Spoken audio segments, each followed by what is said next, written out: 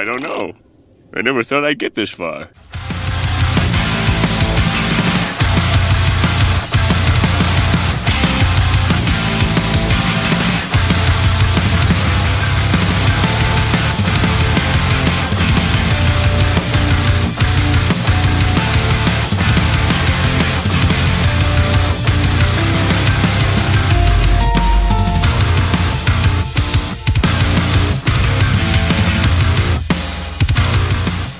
So this is about as honest and candid as I can possibly get with all of you about what I'm going to spend the next hour or hour and a half doing.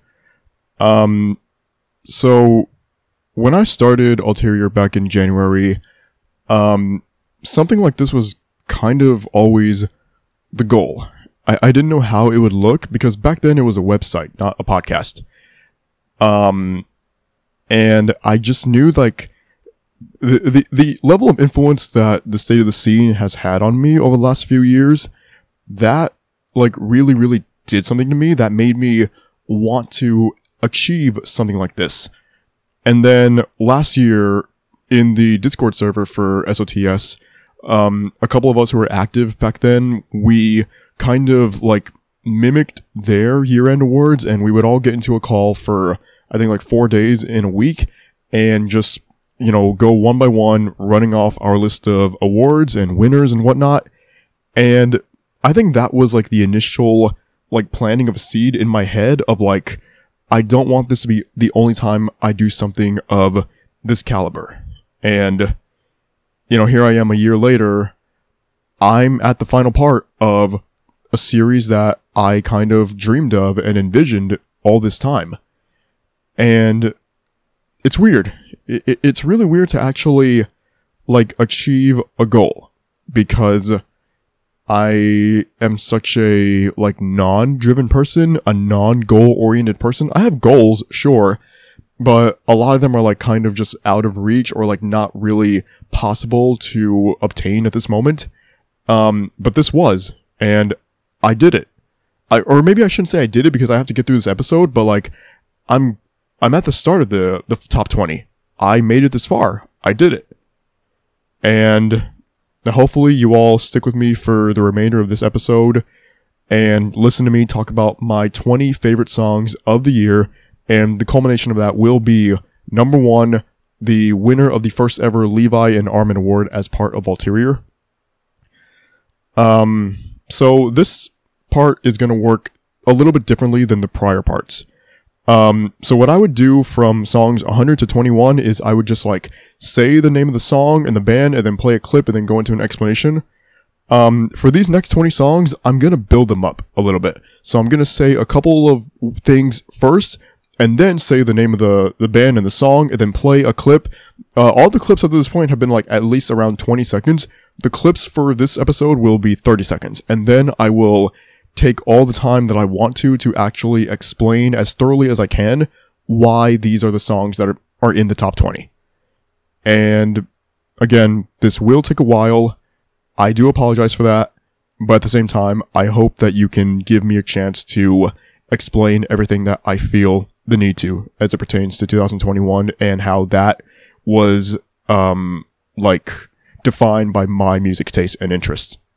So I'm going to go ahead and get started now with song number 20. So this is the hip-hop song of the year, as far as I'm concerned. And it came out back in January, and even hearing it at that time, I had a feeling that it was going to hold up very, very well throughout the year with the genre. And I, by no means, am, like, so well-versed in hip-hop these days, because I mainly focus on the scene. So the only time I really get to listen to hip hop is when something is, like, really big to the point where I can't avoid it, or it's hip hop that falls in line with what is happening in the scene. And this particular song falls into that latter category. So number 20 is Rock Bottom by Gucci High Waters featuring Nothing Nowhere. But we're dead inside. So come on, let me down. Come on, let me down to your rock bottom, bottom to your rock bottom. And down if we drown, I won't stick around. Even as an awesome, awesome. Even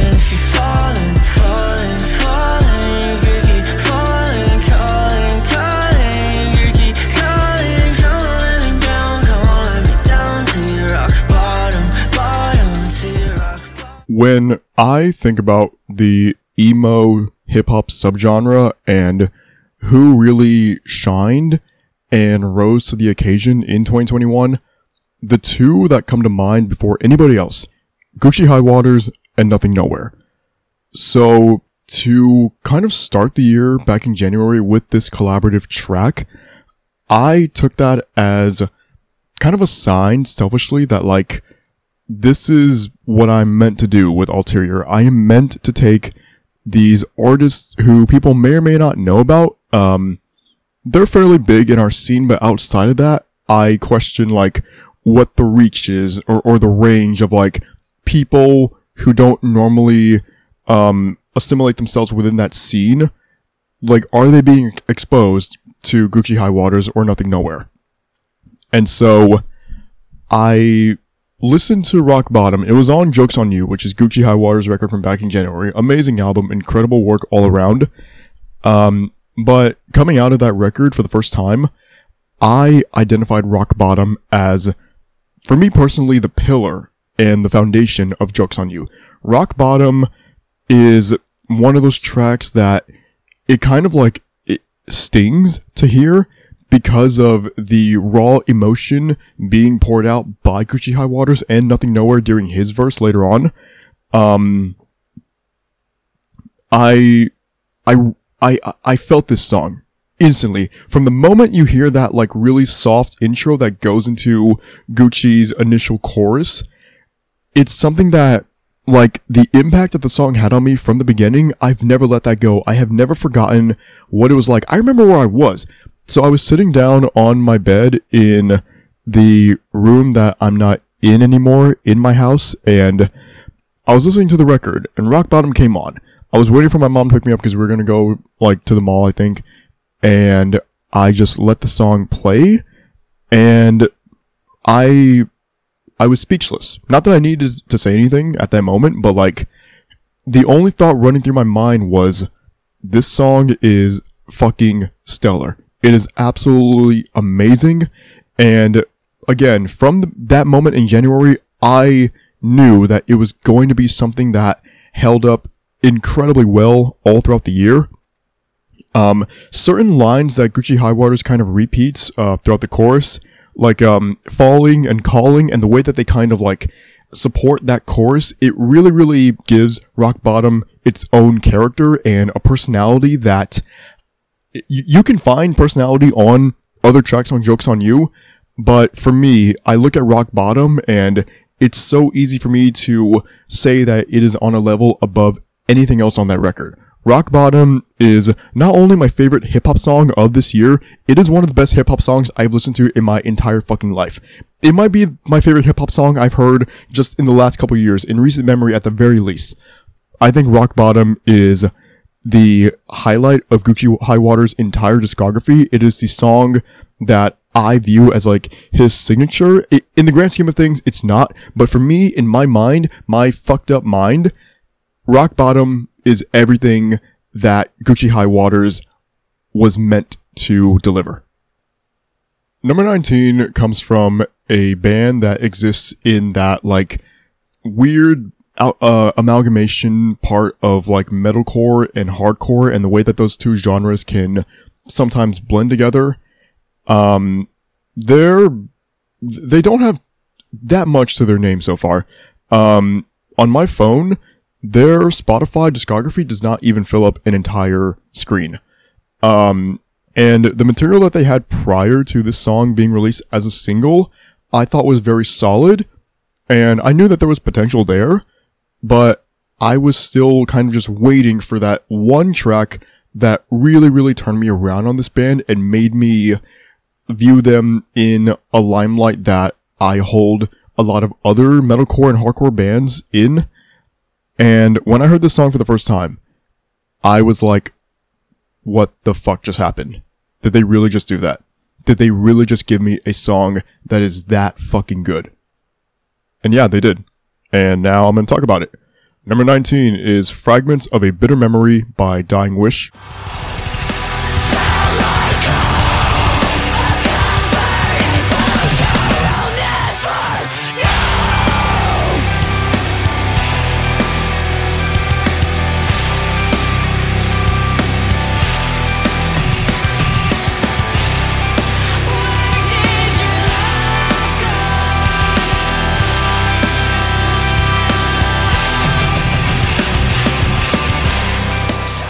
I was shaken to my very fucking core the first time I heard Fragments of a Bitter Memory, and that experience of just like lying in bed, I was trying to fall asleep, I was like, I can't really sleep, fucking insomnia, whatever.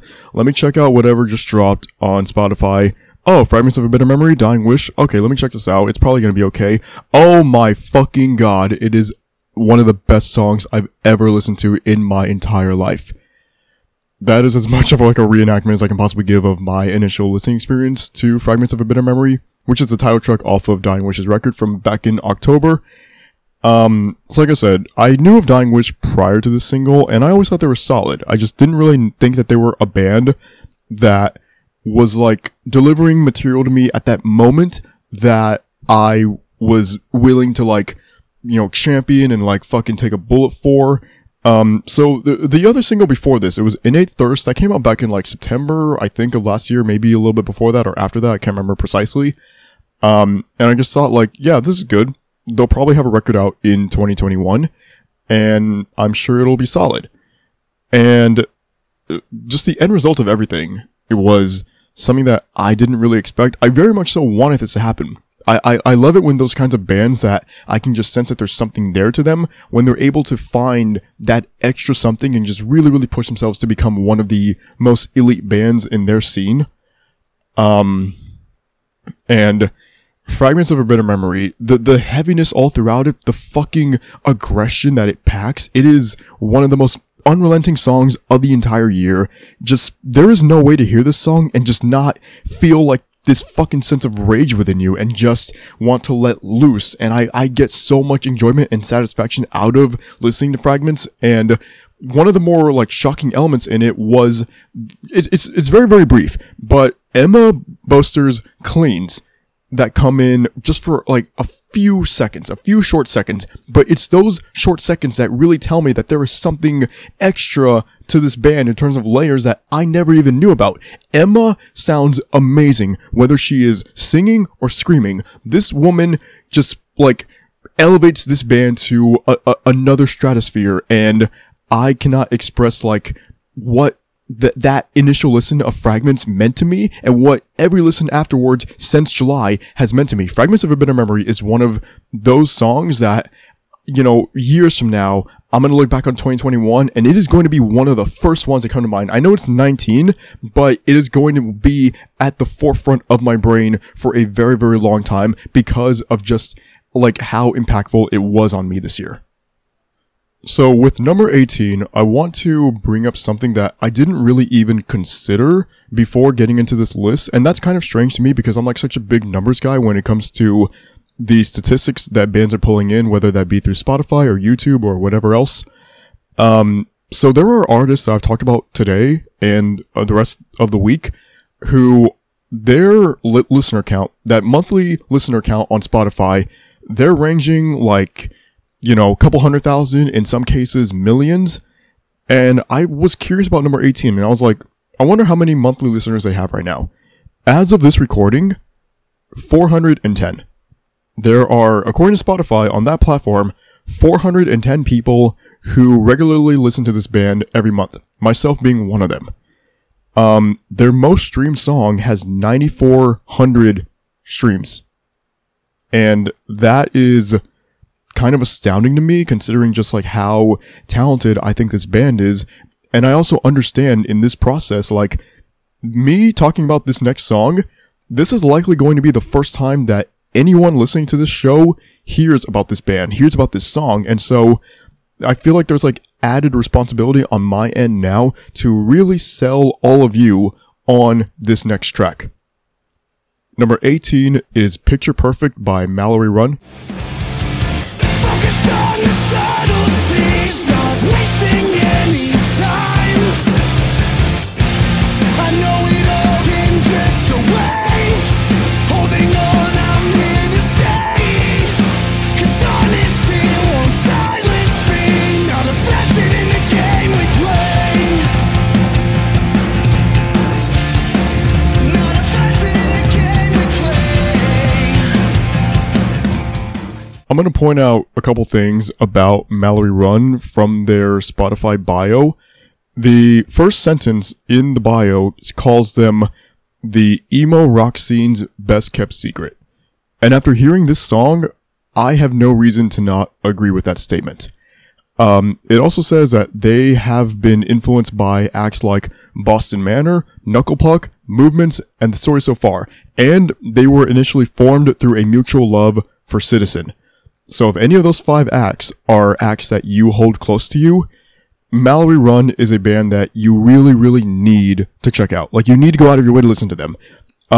They've been around since 2015, according to this bio. The numbers do not reflect the talent and effort that they have put into establishing themselves. So Picture Perfect was an EP that this band dropped on May 21st. And I remember coming across it. I want to say it was through Dreambound's channel on YouTube, but that also doesn't really sound right. I don't actually know fully and in a concrete thought process like how I even found this EP, but I'm so fucking happy that I did because it allowed me to listen to, at the very least, the title track, Picture Perfect. And it's the opening song, so from the moment I heard that song, I felt like I had accomplished everything that I wanted to with discovering this new act, and I was given a song that just meant the absolute fucking world to me, and it couldn't have come into my life at a better time, considering like what I was feeling in, the days and the weeks after Mikasa's passing. It was just one of those songs that, like, I felt just enter my heart. From the fucking moment I heard it, I knew it was going to be something that doesn't just exist in my brain as like a chorus, it's going to exist in my heart as a mindset. And I'm going to read off some of the lyrics from this track. I tried picking up where we left off, but feelings change and a smile is not enough. Constantly lied to, been holding on, staying silent for far too long.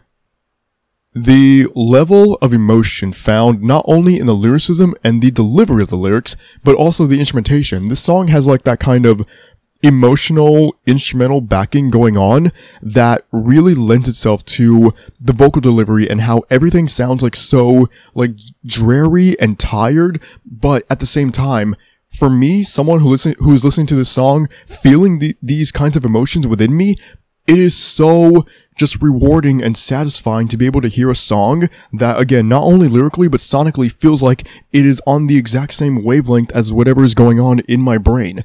Picture Perfect was the exact song I needed to help carry me through this year, the most difficult year of my life.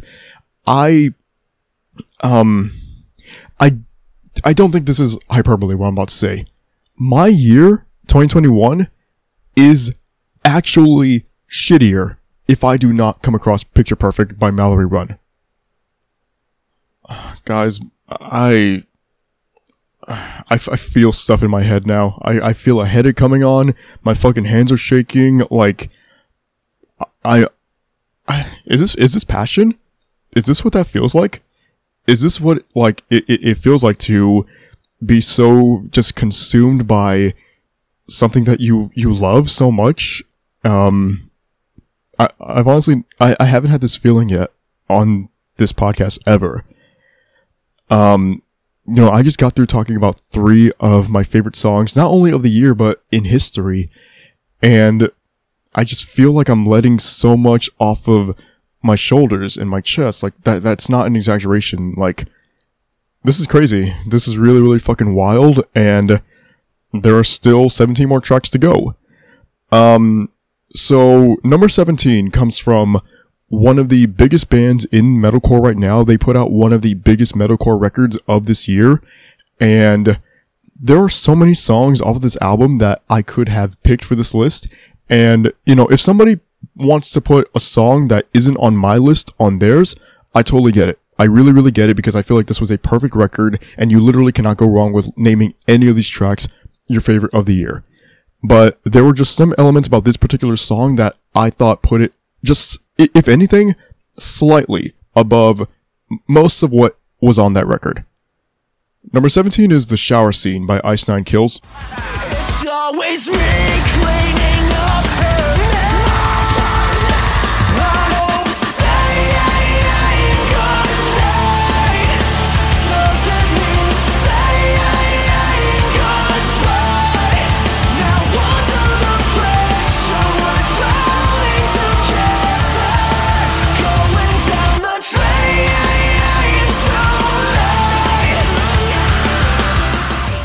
I don't know if there was a band this year that I was more impressed with than Ice Nine Kills. And for me to say that, I feel like that's actually kind of astounding, given that there was nothing for this band to prove this year. They've already done that. Their discography is already loaded with some of the best metalcore songs I've ever listened to. The concepts that this band explores, you know, people can say what they want to about it. You can call it gimmicky, you can call it corny, cheesy, whatever you want to do. I'm not denying that all of that might be true, but I also don't think that it can be denied the level of talent and ability found within Ice Nine Kills. And I think a song like The Shower Scene just really, really puts on display what it is that makes this band so incredible and why I love them so much. So The Shower Scene, admittedly, is one of the more, like, I guess, light and tame songs on Welcome to Horrorwood. When I think people think of like light and tame songs from Ice Nine Kills, they look back on The Silver Scream 1 from 2018 and they hear a song like Savages, which, I like Savages personally. I understand why people don't though. However, I think The Shower Scene is the kind of track that the way that it's structured and laid out and just the execution on all fronts from everybody in the band. If you say you don't like The Shower Scene, no, just no. I really, really don't get that. So The Shower Scene is based off of, every song, all but 2 on Welcome to Horrorwood are based off of different horror movies. The Shower Scene is based off of Psycho. Pretty evident from the name Shower Scene, but I should also just, I guess, still point that out.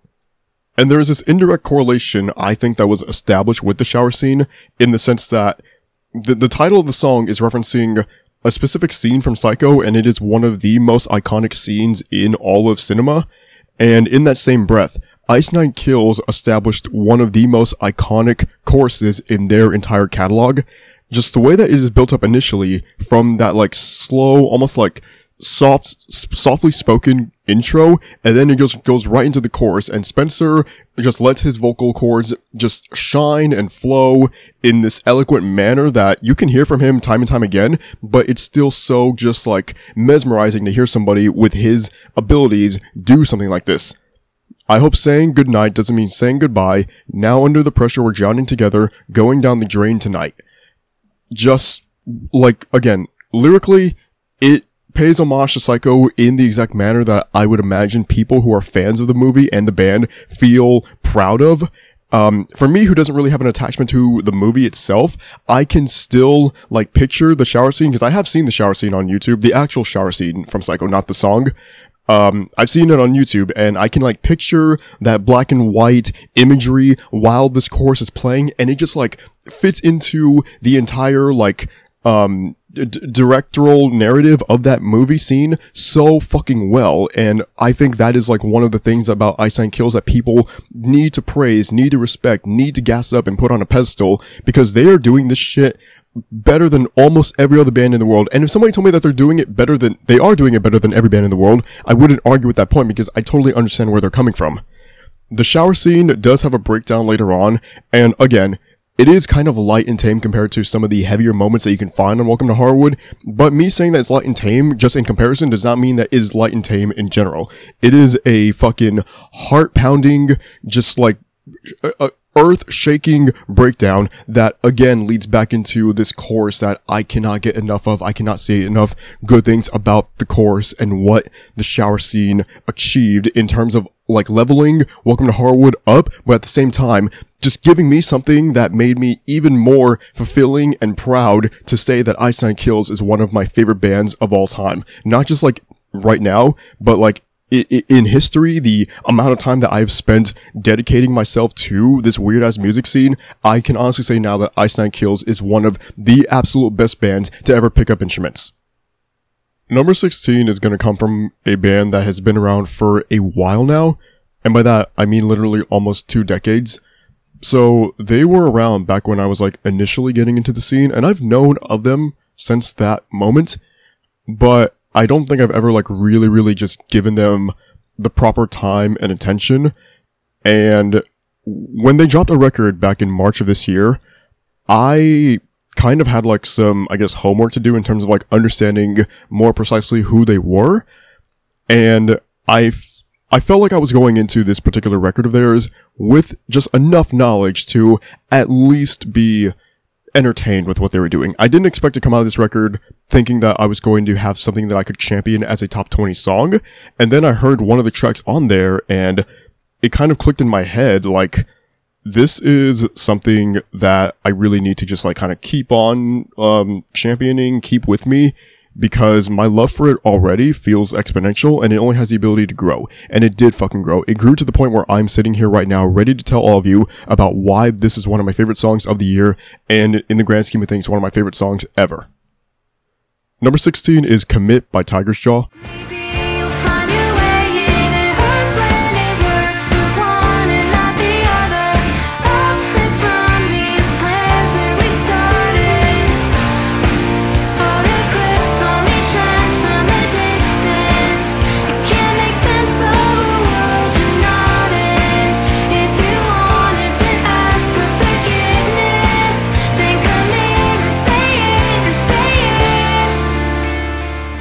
One of the cool aspects of Tigers Jaw is that they have like trading vocalists, not dueling vocalists necessarily, but trading vocalists in the sense that between Ben and Brianna, one will have like an entire song to themselves, and then on the next track it could be the other, or just like some, patterning of that sort.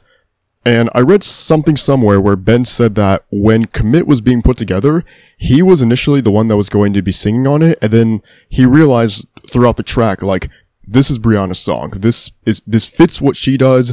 It is meant to be her track.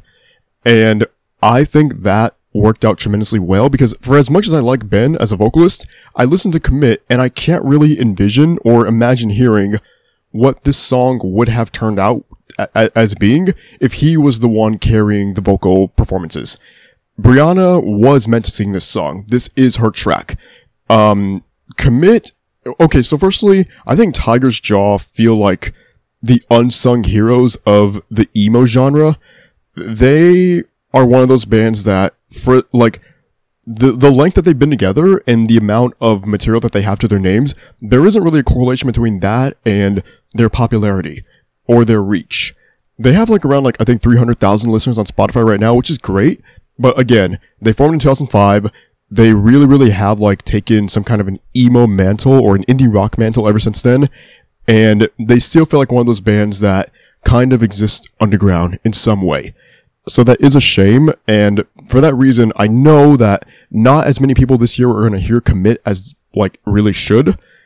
But Commit is one of those songs that I cannot gas up enough. I cannot just possibly in the amount of time that I'm giving myself on this episode to talk about Commit, I can't possibly explain every single thing I want to about why I love this song so much and why I really, really strongly believe it is one of the best songs of 2021. So Commit is just, like I said, with indie rock and emo, it has that tone all throughout it. It is in no way a heavy song. It is very just calm and soothing, and that nature, along with Brianna's incredible range, really, really allows the lyricism to just shine in this track. So let me take the pre-chorus for instance. Let's play Forced Love and see what happens. Pick a lock, maybe you'll find your way in. It hurts when it works for one and not the other. Opposite from these plans where we started. For me personally, when I see that line, let's play Forced Love and see what happens. Pick a lock, maybe you'll find your way in. The thing that comes in my head is I don't know how many people here have ever played Ace Attorney, but the cycle locks that are in that game and how you need to carefully try and pick at these mental locks with people. That is what I envision when I hear Commit, and that kind of is how I'm able to relate the track to myself. The chorus only becomes more beautiful from that point on. An eclipse only shines from a distance. You can't make sense of a world you're not in. If you wanted to ask for forgiveness, then commit and say it. So that one of the lines right there, you can't make sense of a world you're not in. That stuck with me, dude. That tattooed itself on my frontal lobe. That was everything to me this year. You can't make sense of a world you're not in. And I think that inability to make sense of something that I am not a part of, that kind of led me down the path that I have this year towards trying to get legitimate help for the things wrong with me mentally for the first time in my life. And granted, it was my cat's passing that was the kind of the catalyst for me to actually seek out therapy. But again, something like that particular line, you can't make sense of a world you're not in. I really, really feel like that was just planted in my head, and it was just always repeating and repeating and repeating until I finally decided to do something about it. Commit is one of the most beautiful songs I've ever listened to in my life. Just everything about it, for like, as like, I don't want to say painful as it is, but just like as truthful as it can be at times. And, you know, a lot of us who go through these things, we don't want to hear the truth, but Commit kind of put me in a chair and just made me feel these emotions within me that I've kind of been suppressing. And I cannot thank Tigers Jaw enough for delivering Commit to me in the way that they did, at the time that they did, because I don't know what my life looks like this year without Commit, and that's no cap. I'm being completely 100% fucking honest with all of you. Number 15 comes from a band that I've talked about already in this series, and I refer to them as the band that is doing that like post-hardcore revival sound better than anybody else in the genre right now. And this particular song I'm gonna introduce right now, I think is the best display of why I feel that is the case. Number 15 is Sweet by Static Dress.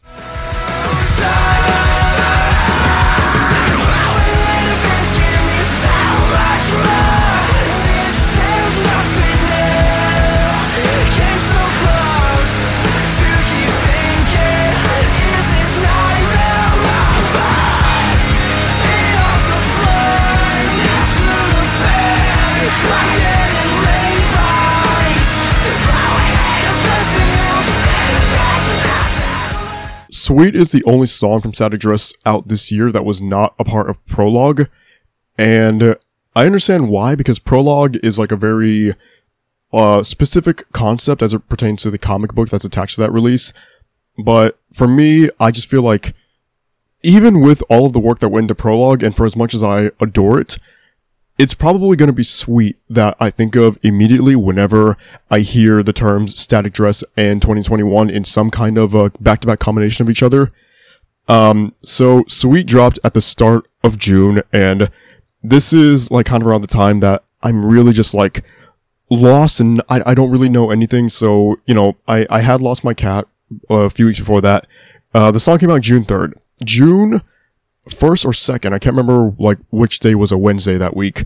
That was when I went to a clinic and I was diagnosed with anxiety, which I've known this whole time I had, but like I was actually given a proper diagnosis and I was prescribed medication for the first time with it.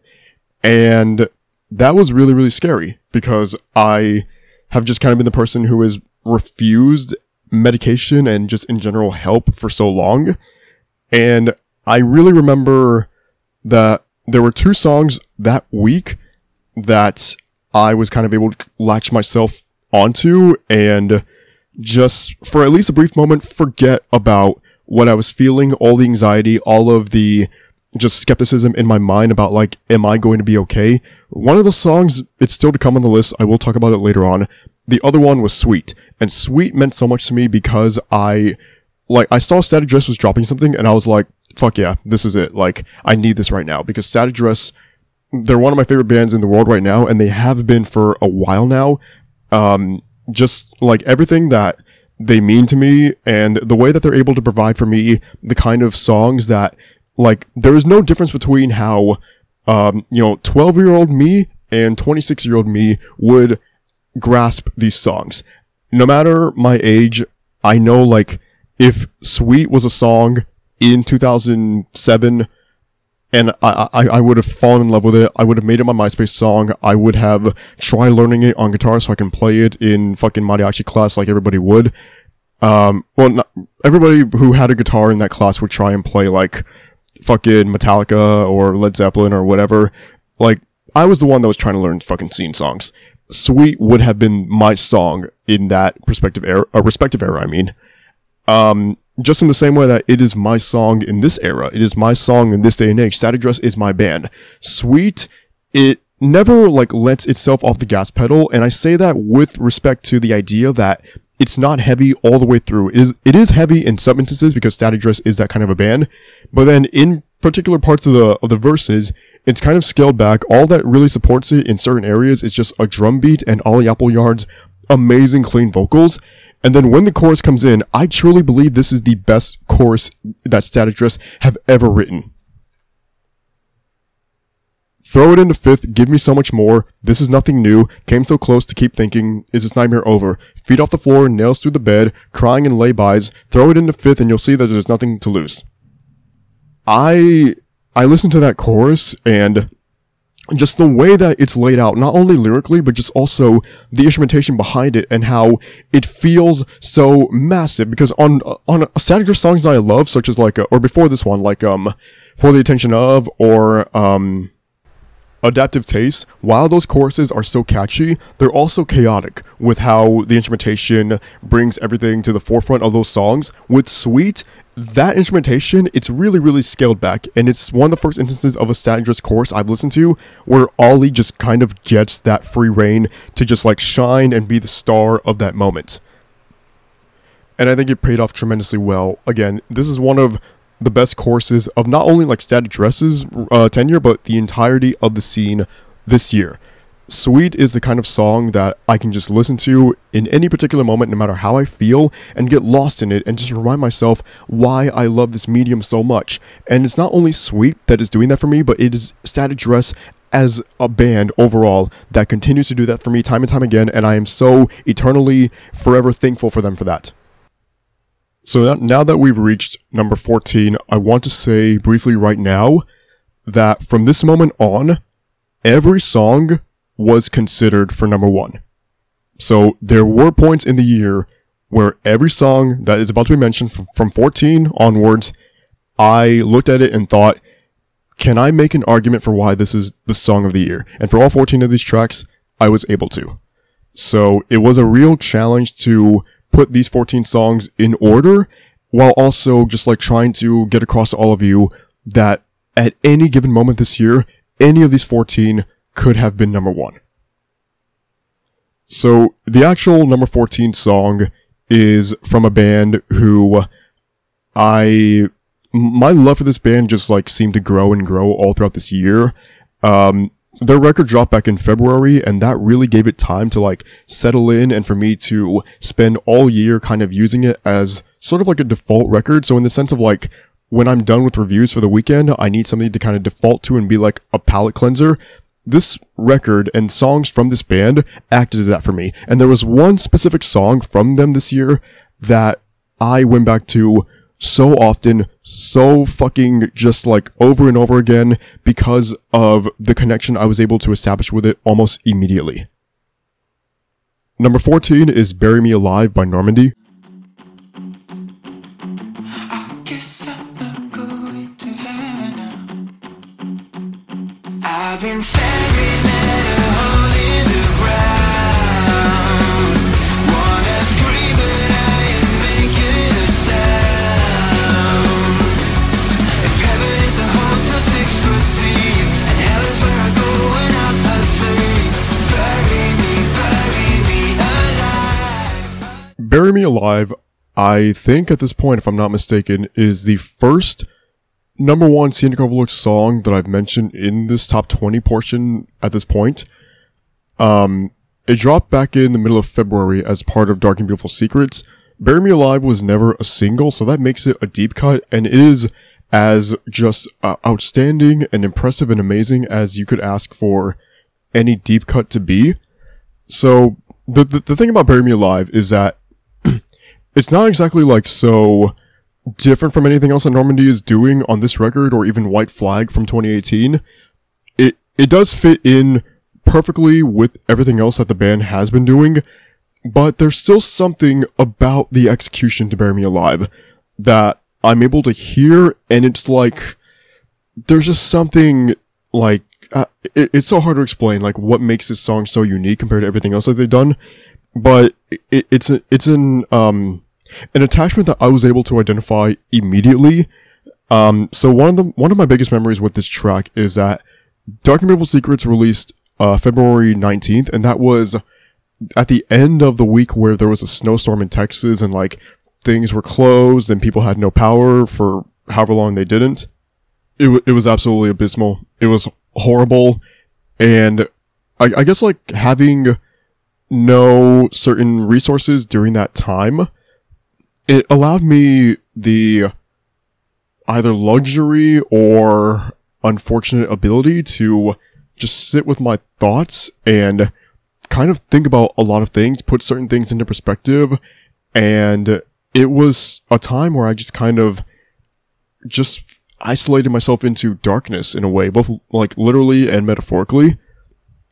And at the end of that, metaphorical tunnel, I had a song like Bury Me Alive waiting for me to listen to as part of Dark and Beautiful Secrets.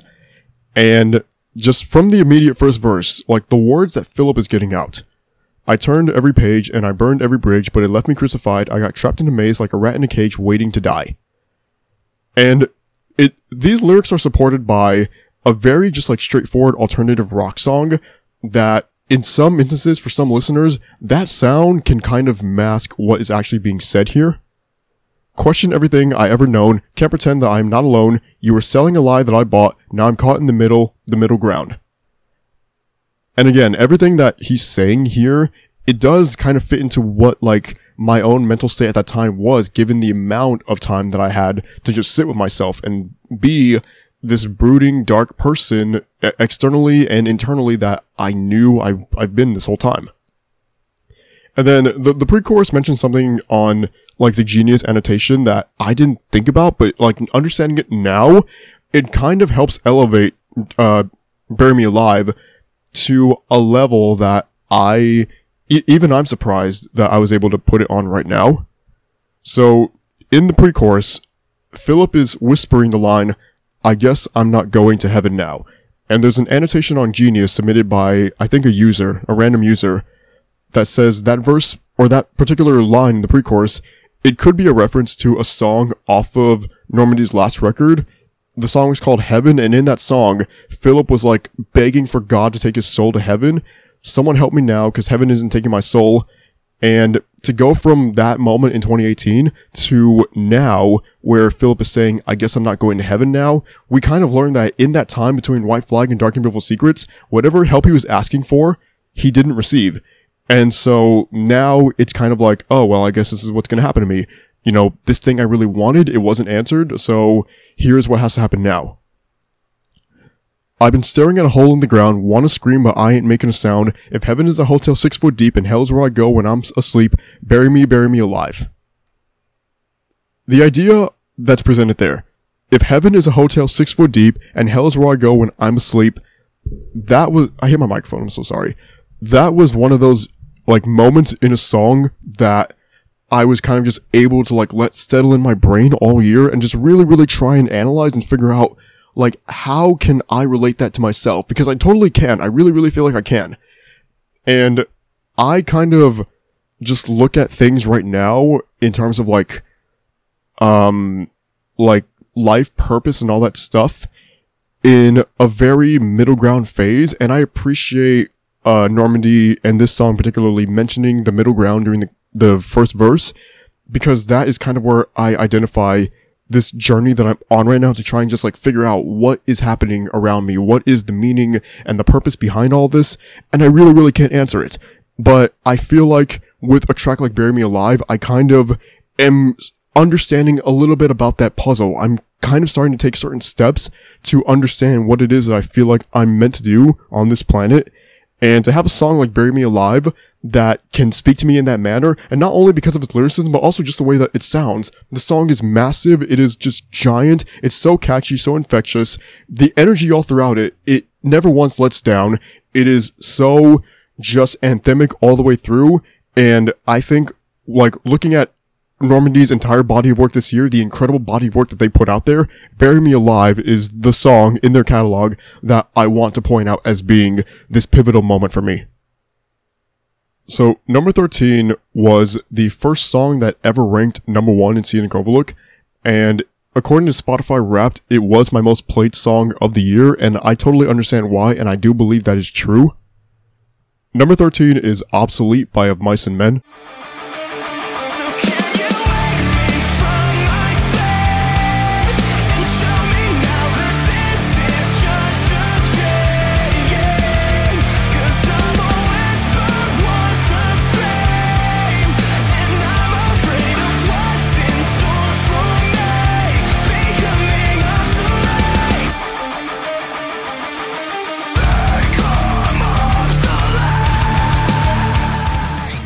Obsolete marked not only the official beginning of the Song of the Year race, technically, because it was number 1 in Scenic Overlook on week 1, I was doing that. It also marked the beginning of a completely new era for Of Mice and Men.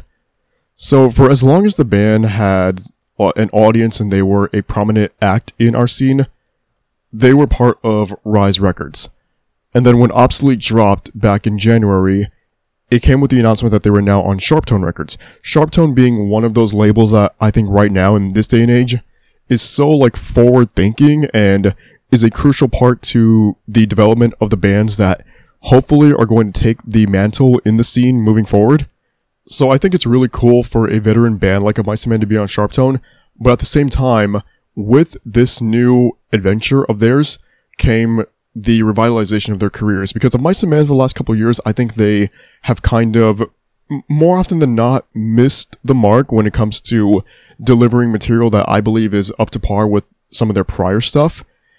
And then Obsolete dropped, and I heard it at midnight when it dropped, or 11 p.m. Central, because I'm a Texas bitch. I heard the song, and as soon as that chorus came in and Aaron's cleans just like take over the entire track, I was like, this is it. They got me. They're back. Of Mice and Men is once again one of the best bands in the world, and to have that feeling for this band that I admire so much, it was so just rewarding and fulfilling and cathartic in a lot of ways, because for as long as I can remember, my favorite band in the scene has been Bring Me the Horizon. I will not lie to all of you though, there were points in 2014 coming off of Restoring Force where I truly believed like there was going to be a shift in the tides and I was going to give that title to Of Mice and Men. It ended up not happening, but Of Mice and Men came as close to for me, dethroning Bring Me the Horizon as any band ever has. And I feel so thankful and grateful that I can look at them in a similar limelight now. And Obsolete was the official start of that.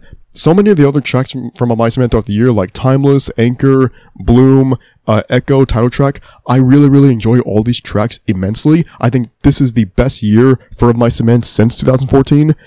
But Obsolete is the one that I look at, and, you know, it helps that it came out in January, but it is the most defining song, or one of the most defining songs rather, of my year for me. Having the ability to take it from January and bring it all the way into December, and at no point ever was this song out of my rotation. It was always a track that I went back to time and time again because of the just energy rush that it gave me, that ability to just put on this track, get lost in the heavy instrumentation of the verses, and then get to the chorus and just like sing along with Aaron to everything that he's resonating with Obsolete. I think during the bridge, like that, like changing of the pace per se that it gives you, and just like that moment to breathe and really take in what you heard before throwing you back into the deep end with one more chorus. Obsolete is one of the most well-structured Of Mice and Men songs I've ever listened to, one of the most well-written, well-produced, and just overall one of the top songs I've ever heard from one of the top bands of the last 10 years in my opinion. Even if I just said like some of their material wasn't really up to par, Obsolete and then the preceding EPs and then ultimately the album Echo, it kind of fixed everything in my opinion that was maybe going wrong with the camp of Mice and Men. Obsolete just set the pace for the entire year for me. It made me understand very, very early on that this platform is worth my time. It is worth me getting invested in the scene, in these bands and these songs and these records for the purpose of being able to come on to this podcast and tell all of you guys about tracks like Obsolete and what they mean to me. Number 12 comes from an artist who, had I been doing this podcast and ultimately the Ulterior platform altogether as far back as 2018, she would be probably the most decorated artist in the history of Ulterior. Because every year she does something and I feel so connected to it and obligated to just like, you know, shout out to the fucking sky how much her material means to me. And the versatility of her is something that I want to really, really get across, and how even with tracks on a record this year that are kind of different from what she had been doing, I was still able to just find something with this material that really, really spoke to me and I carried with me everywhere, and I feel just like honored and privileged that I've been able to hear. Number 12 is So Mean by Poppy.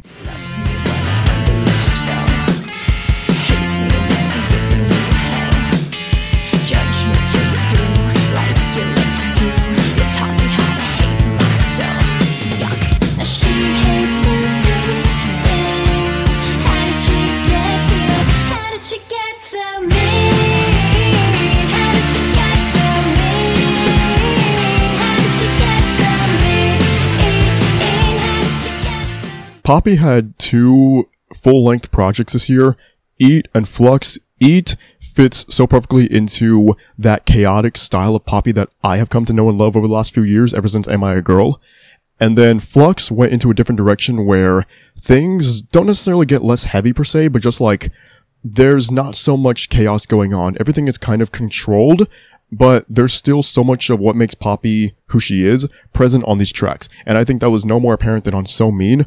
So Mean is honestly the catchiest song I listened to all year. I can say that definitively, even though there are 11 more songs to come, none of them have hooks that just like stick into your head the way that So Mean does. And all it really does is just like follow this simplified pattern of repeating the line over and over again. How did she get so mean? But it's the way that Poppy executes that line to pure fucking perfection that I think really, really elevates So Mean to a level where I am willing to call it one of the best songs that Poppy has ever written. And, you know, I mentioned this about Chase Atlantic on the prior part of this installment of the series. I mean, that, to me, that means something for me to say that So Mean is one of the best songs Poppy has ever written, because all Poppy does is seemingly write songs that I can say are among the best work she has ever done.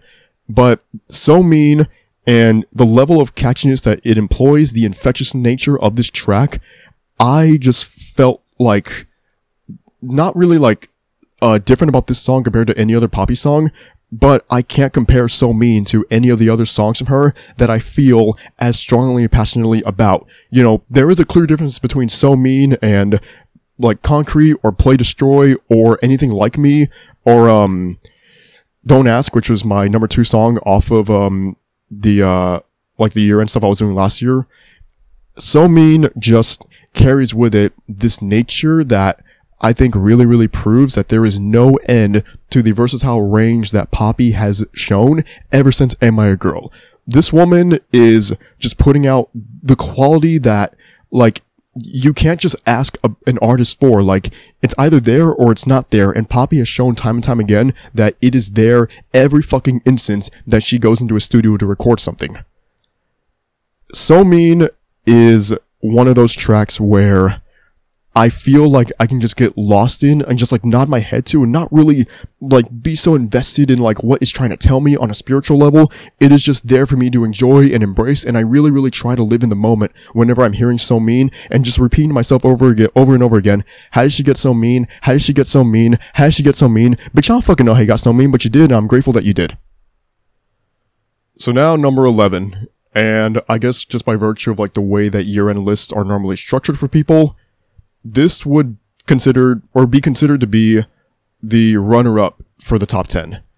And I looked at this song, and honestly, maybe songs like 11 through 8, I was kind of just like interchanging time and time again. And so this song was in the top 10 for a bit, and I really, really, really wanted to get it into the top 10, and I fucking hated having to push it down to 11, but like I want to emphasize now, it being 11 and being the quote-unquote unofficial runner-up, that does not mean that I look at this song in any less of a manner than I do any of the 10 songs that are going to surpass it on this list. This is one of my favorite songs ever. I have thought time and time again, is this the best Swancore song I've ever listened to? Because it really, really might be, even with the material that, you know, other bands in the Swancore genre, namely Dance Gavin Dance, have put out, you know, time and time again. This is still up there, and I really, really do have to think, like, just what extent does my admiration for this track really, really go? Number 11 is Mutual Fear by Idola featuring John Mess from Dance Gavin Dance.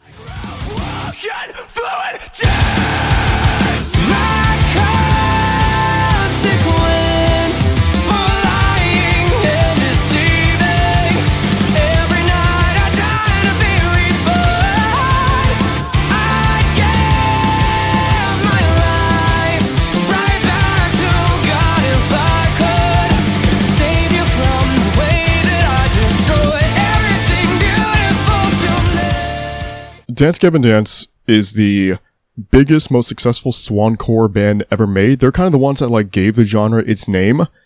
And I have always been of the mindset that like it would take a very, very, very special band to kind of take that throne per se from them. And it wasn't until this year when Idola dropped The Architect and I listened to the record time and time again and understood that as of right now, I don't view Dance Gavin Dance as being like the pinnacle or the pillar of Swancore. For me right now, it's Idola, and there is no song that exemplifies why I believe that's the case better than Mutual Fear. Even if Mutual Fear does feature John Mess, who again is literally part of Dance Gavin Dance, and so is Andrew Wells, the vocalist of Idola. He's also now a full-time member of Dance Gavin Dance, but just from what I observed all throughout this year, and from the quality of the tracks that Idola delivered to us, I cannot see how you do not view this band in the absolute just positive and brightest of fucking limelights out there right now. Idola, and specifically on Mutual Fear, show a prowess in Swancore that bands who, idolize Dance Gavin Dance and get into this genre because of them, they dream of. And not to say that no one's ever come close, because I do champion bands like Wolf and Bear and Dwellings, and I think that they are great. Idola just delivered something with Mutual Fear that is so just special to me, and something that I really, really think is so definitive of their careers. And Mutual Fear is laid out like kind of, I guess, any other Swancore song, if you really want to just say that. But it's the level of talent here, the execution from every member of the band, and the idea of like, just that this song could just come to me at a time where I didn't really know how I was going to feel about The Architect, because The Architect had the quote-unquote, I guess, unfortunate duty of dropping the same day as Eternal Blue by Spiritbox and Swan Song by The Plot and You, and those are two of my most anticipated records of the year.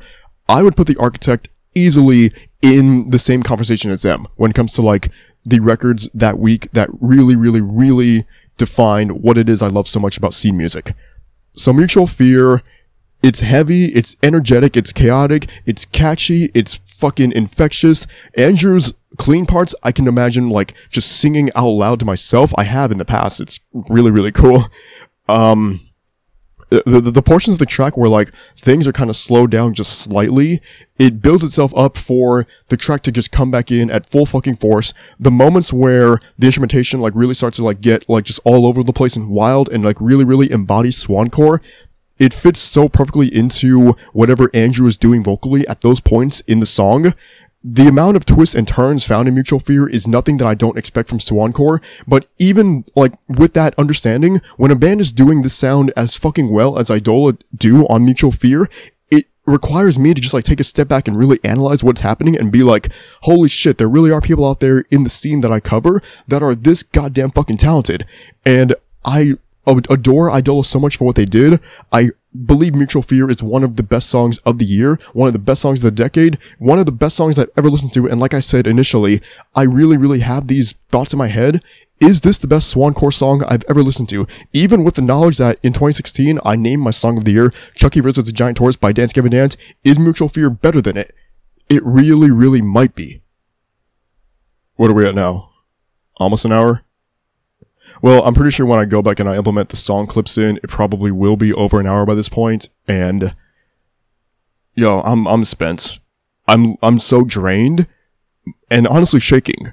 But like, you know that Kobe video where he's like, "Job's not finished. Job's not finished. Is job finished?" I don't think so. That's how I feel right now. We got to keep going. Literally top 10. I'm fucking shaking right now. I'm looking at my hand. This is crazy, dude. Oh my god, top 10. The 10 best songs of the year, in my opinion. Out of everything I listened to this year, all like roughly 4,000 songs, these are the top 10. Okay, holy shit. Man, this is insane.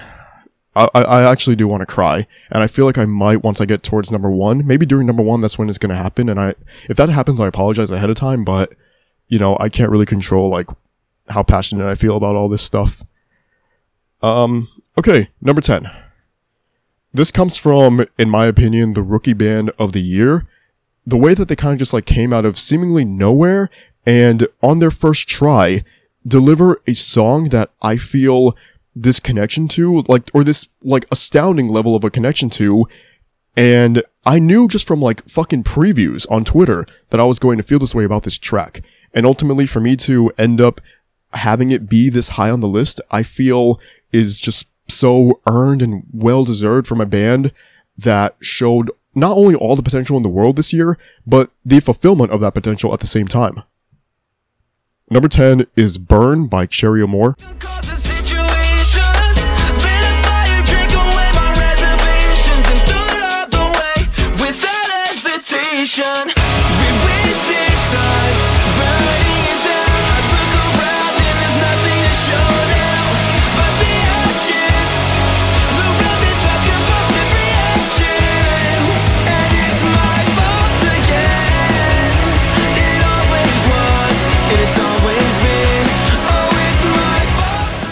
So I'm trying to like put dates back into my brain right now.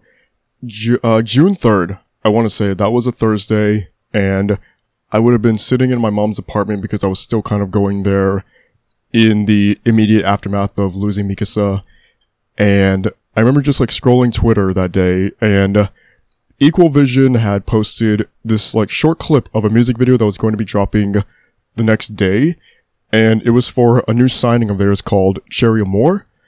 And I saw the tweet, and I was just like, okay, new band, that's pretty cool. Let me listen to this, because I'm pretty sure I'll end up reviewing it for my weekly singles reviews.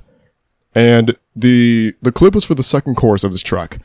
And I remember just listening to it and just being of the belief that I had like uncovered this gem that no one else knew about, or seemingly no one else knew about.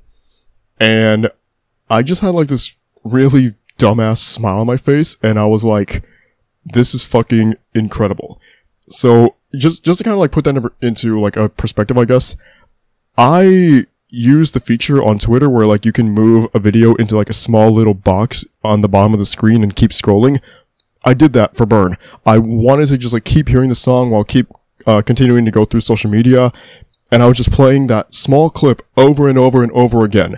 And I can't tell you the last time I did that for a band or anything like that. It might have been in 2007 when there were like these small little clips of every song off of Avenged Sevenfold's self-titled record, and I kept listening to those clips over and over again. And I did that with Burn because I truly believed that this was going to be one of the best songs of the year.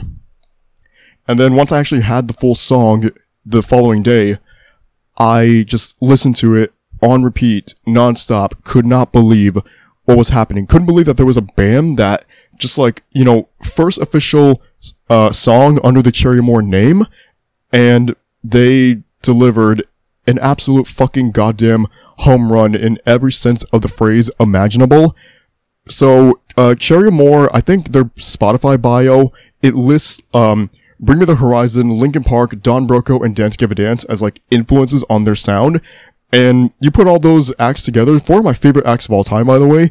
And yeah, I would say you do get Cherry Amour's core sound through that amalgamation.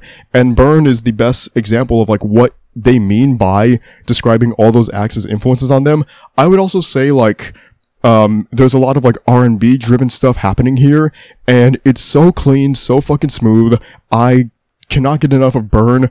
It was number 5 in Spotify Rap for me this year in terms of like my most played songs. I thought it would have been like top 3 or top 2. I cannot count on in any possible manner the amount of times I've heard Burn this year. I cannot count the amount of times I plan on listening to Burn for the rest of my life, because this is a song that when Cherry Amour blow up and they get bigger and bigger and bigger, I personally will look back on Burn and be like, God damn, that's really where it all started. That is where the legacy of Cherry Amour began.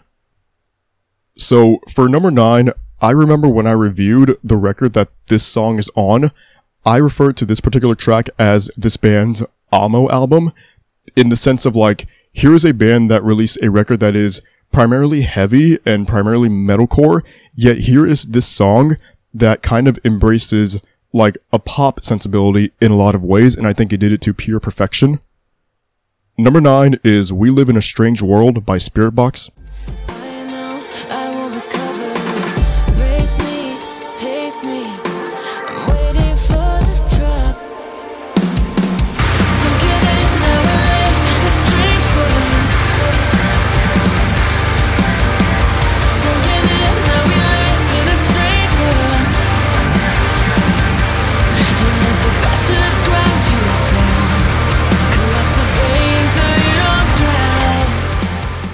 But here's the thing when I say Amo moment. I use the term Amo to describe We Live in a Strange World because when Bring Me the Horizon made the transition from metalcore to the alternative bass sound that they're doing right now, I believed in it. I bought it. I understood from the beginning that they were capable of pulling off that kind of a sound. With Spiritbox, if you go back to 2019 and you have me listening to like Bleach Bath or Belcara or later on in the year Rule of Nines, and you tell me that on their eventual debut album, there is going to be a song that I think kind of embodies a little bit of like what Amo represents to Bring Me the Horizon, I would have said, not only do I believe that's going to happen, but I think Spiritbox are going to excel at it. I had no reason to believe that at the time, but I could just understand that, like, this is a band that is so fucking versatile, and they can genuinely literally do whatever it is they want to with their sound. From the moment that you press play initially on We Live in a Strange World, the first thing you hear is Courtney just like come in, and it sounds like her voice has like this electronic thing going on with it, and that mirrors what's happening back in the background instrumentally. And for me personally, that first listening experience, I was just like, okay, this is different, but it's also really, really cool. I admire everything about what this track is telling me it's going to be from the beginning. I also can't emphasize enough the beauty that is found within Courtney's clean vocals, and again, from that opening line, I am coasting on nice dreams, lonely folding on each other, and waiting for great things. It sucks you in immediately. If you're unfamiliar with Spiritbox and you don't have like that understanding of who they are and that background, listen to We Live in a Strange World right after hearing a song like Sunkiller or Holy Roller or Yellow Jacket, and you immediately understand, like, okay, this band, like, they know no boundaries. They literally can do whatever they want to. I probably reiterated that phrasing like so many times now, but that is genuinely what I view Spiritbox as now after hearing We Live in a Strange World. So the instrumentation, like I said, it's mainly like electronically backed in the verses. Once you get to the chorus, the rest of the band comes in, and Courtney, she doesn't necessarily like raise her voice, but there is like so much more authority in her tone once she sings the chorus. Sunken in, now we live in a strange world. You let the bastards grind you down, collapse the vein so you don't drown. Sunken in, now we live in a strange world.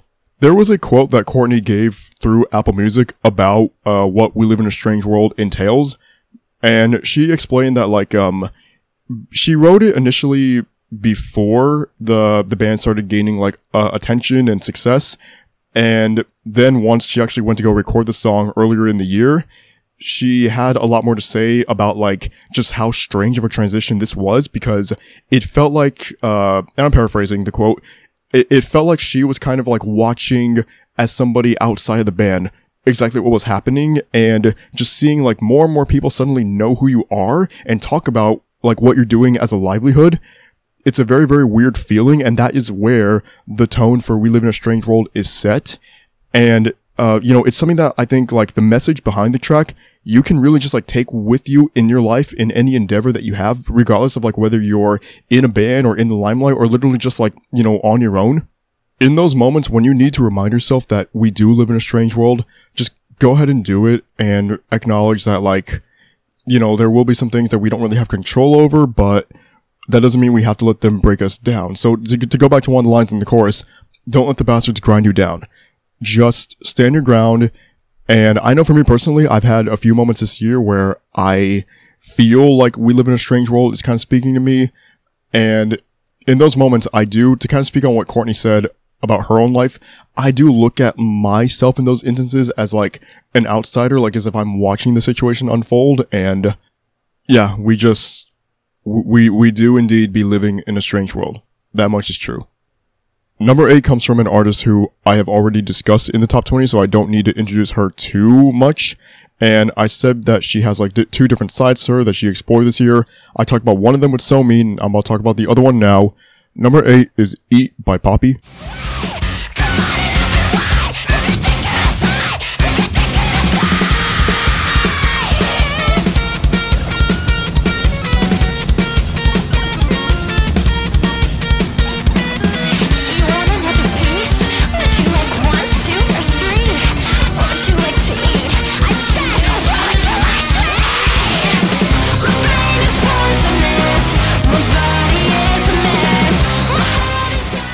There is this layer of vulnerability that Poppy is displaying in Eat that I want to commend her for, because it's never easy as an artist to open up about the things that you're feeling or the things that you have felt in the past, even if that is like quote unquote meant to be your job.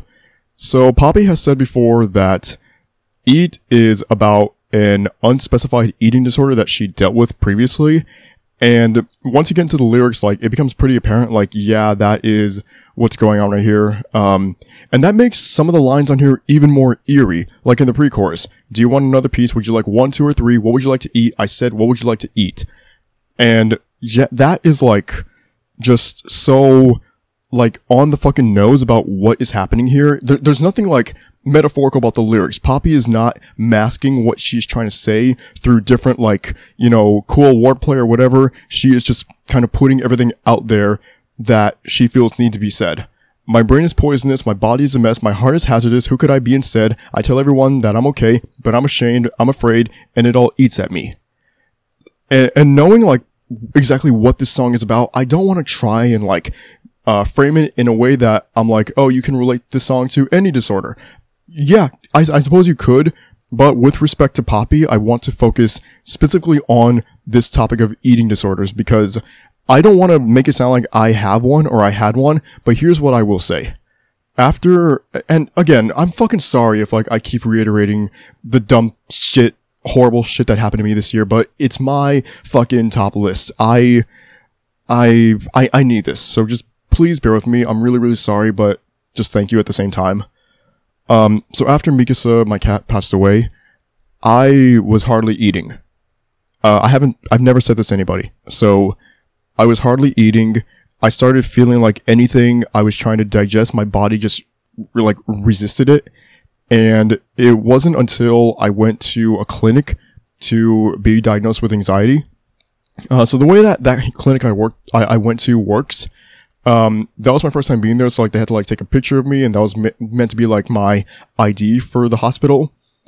Online, I looked at the picture, and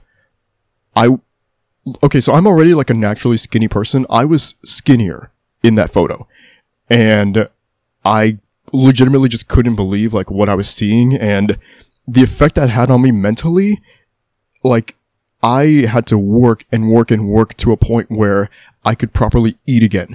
And there will be times, like, over the last couple months where I kind of start to slip back into that mindset of, like, something is happening to me.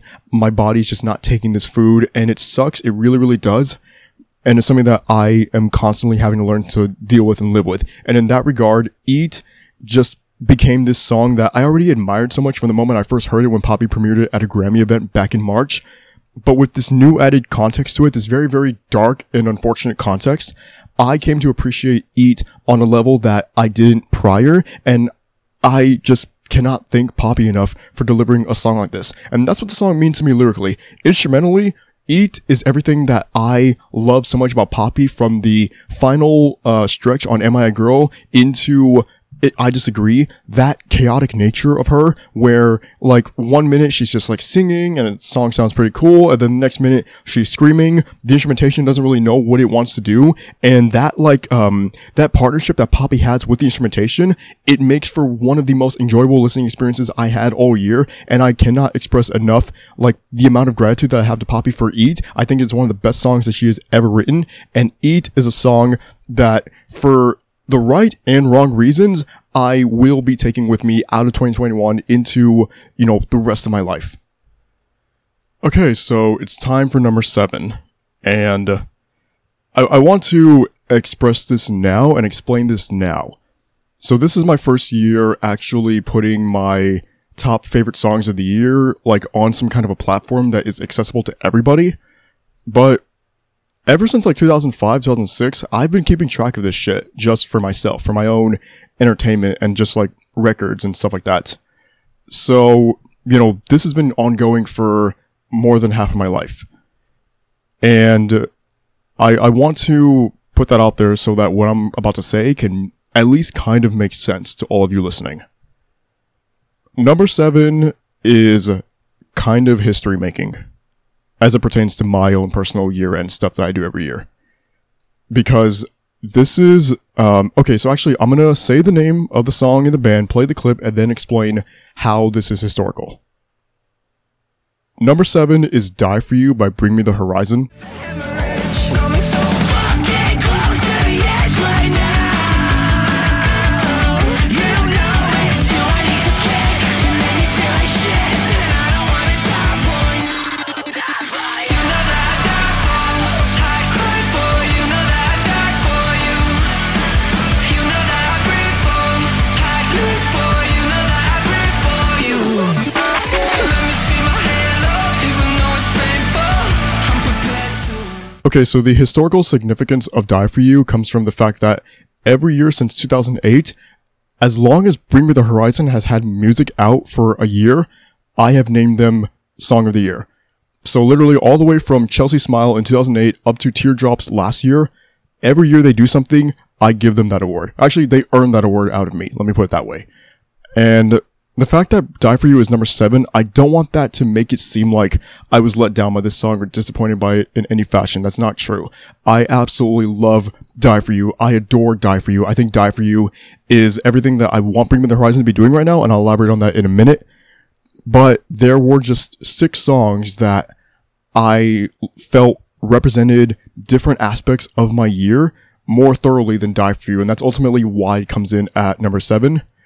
So when I said like Die For You represents what I want Bring Me the Horizon to be sounding like right now, I love Posthuman Survival Horror. It's one of my favorite releases ever. I adore every minute of it. At the same time though, I really, really, really like Pop Bring Me the Horizon. I really love what they were doing on Amo, and I selfishly want more of it. So my hope is that with the second installment of Posthuman, which is supposed to be coming in the next few months, early 2022, I want Die For You to be an indicator of the direction that record is going to take. I want more Pop Bring Me the Horizon. I want more of them that sounds like what Die For You is offering. Because Die For You has its moments where, sure, it gets kind of heavy, but for the most part, all the way through, Die For You is the exact opposite of what somebody who's like really into Dear Diary or Kingslayer wanted. And I love that shit, dude. I love it when Bring Me go that route and understanding like there are gonna be so many people that are just like so pissed off that it's not heavy, but you know what? Fuck them. I love this shit, dude. And Die For You, I love the pacing of it. I love the initial build up to it. I love like the weird factor that Ollie has in his voice when he's reciting the lines in the chorus. The you know that I die for, I cry for, you know that I die for you. And just that effect and the way that it translates into the verses that have like a little bit of like an in the dark vibe to me. At least that's like what I was picking up off of it. And the chorus, you know, it soars and it explodes in the exact manner that I want any Bring Me the Horizon chorus to soar and explode. I think they are one of the best bands in the world when it comes to writing choruses. They might just fucking be the best band, honestly. I cannot say enough about like what Die For You has meant to me the last few months, even if it's not number 1. Number 7, I want it to be known like that is such an admirable spot to be in, given that I listened to like 4,000 songs this year, guys. Like, it's okay that Bring Me came in number 7. I'm being honest right now. It's fine. It's okay. Not the end of the world. I'm sure that they'll win this fucking award next year since they're gonna have like, what, 6 or 7 tries at it? Assuming Posthuman 2 is as long as Posthuman 1. I think Die For You, again, is everything that I want to be the direction for Bring Me the Horizon moving forward, at least into Posthuman Part 2. I remember when they were posting the, those like studio updates in quarantine back, in the initial quarantine phase in 2020. There were a lot of tracks that they were recording that has like that electronic and pop sound to them, and some of that shit sounded really, really good. So I hope we get more out of that realm, Bring Me going into 2022. And again, Die For You, I want to be the mark that begins all that. So number 6, this is this band's second time appearing on this top 20 episode.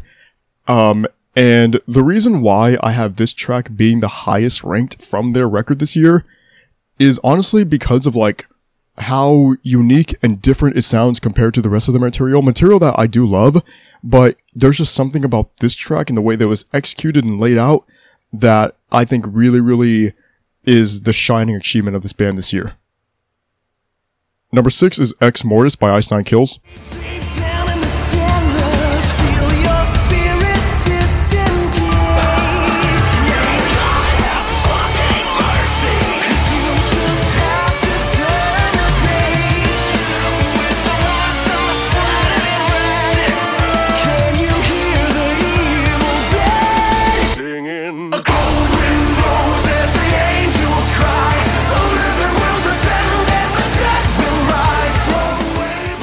I think for me, what makes Ex Mortis my favorite Ice Nine Kills song this year is because of just like how much it reminds me of certain other acts from the scene that you wouldn't think Ice Nine Kills could blend into their kind of a sound.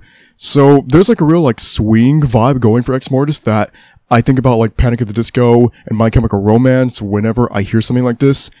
The other one that really, really jumped out to me was Avenged Sevenfold. And I think what I mean by that is there were some moments on Avenged Sevenfold's self-titled record from 2007, I guess namely A Little Piece of Heaven, where the band like really dips into their Danny Elfman bag, and they were able to kind of just like bring these elements into a like metal-based sound that you wouldn't think would fit in, you wouldn't think belong there.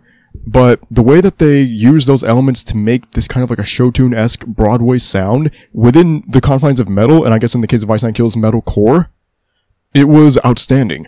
And I think a lot of that carries over into Ex Mortis. It sounds like this like really grotesque, malevolent Broadway production. That is what I hear when I listen to Ex Mortis. The track itself is based off of The Evil Dead, and I like, okay, reading the lyrics to it, you can make the parallels to the Evil Dead universe, and the way that the lyrics integrate perfectly into the nature of that movie and the plot line of it, which is what they do on every song for Welcome to Harwood, all but two. I keep having to fucking reiterate that. Why did they have two songs that didn't have anything to do with movies? Anyways, I know why, but still, point stands. Ex Mortis, especially like in the verses that lead up to the choruses, that like swing jazz kind of a feel to it, I think it really blends perfectly with Spencer's delivery on those ends, and just certain things that like he does to his voice and the effects in them, they really just elevate Ex Mortis to this other level that I felt comfortable naming it one of the top 10 songs of the year. The song that just barely missed the top 5 mark for that matter. I hear this track and I just like, I imagine in my head like Ice Nine Kills performing this similarly to how like Bring Me or Architects did with the Royal Albert Hall, and having like this fucking like orchestral backing for the track, because it feels like the kind of song that is meant to have that sort of support. It demands it, and I just feel like Ex Mortis displayed to me this element of Ice Nine Kills that I didn't even know was there, but I feel so fortunate and lucky to have been able to discover it this year. Okay guys, top 5. Holy shit. We're doing it. We're really fucking making this happen. I'm still shaking, by the way. Like, I can't calm myself down. Okay, let's just move on. Let's go. Okay. I apologize if my breathing is like, accelerated or more apparent. Okay, number 5. So, last year, in terms of like viral songs for the scene, you had, Hypa Hypa and Holy Roller be the ones that like really took off, and they were big subjects of like reaction videos on YouTube. And there was one song this year that I think has a claim to being the most viral song of the year for the scene, because not only because of like the amount of YouTube reactions made to it, but it also took off on TikTok for a minute. I think it was in like the top 50 charts on Spotify's like viral section. It easily became this band's most streamed song ever, even though it's only been around since June. And all of this happened to a deathcore song. And that is just like this really strange anomaly to me, and I'm gonna go ahead and get into it now. Number 5 is To the Hellfire by Lorna Shore.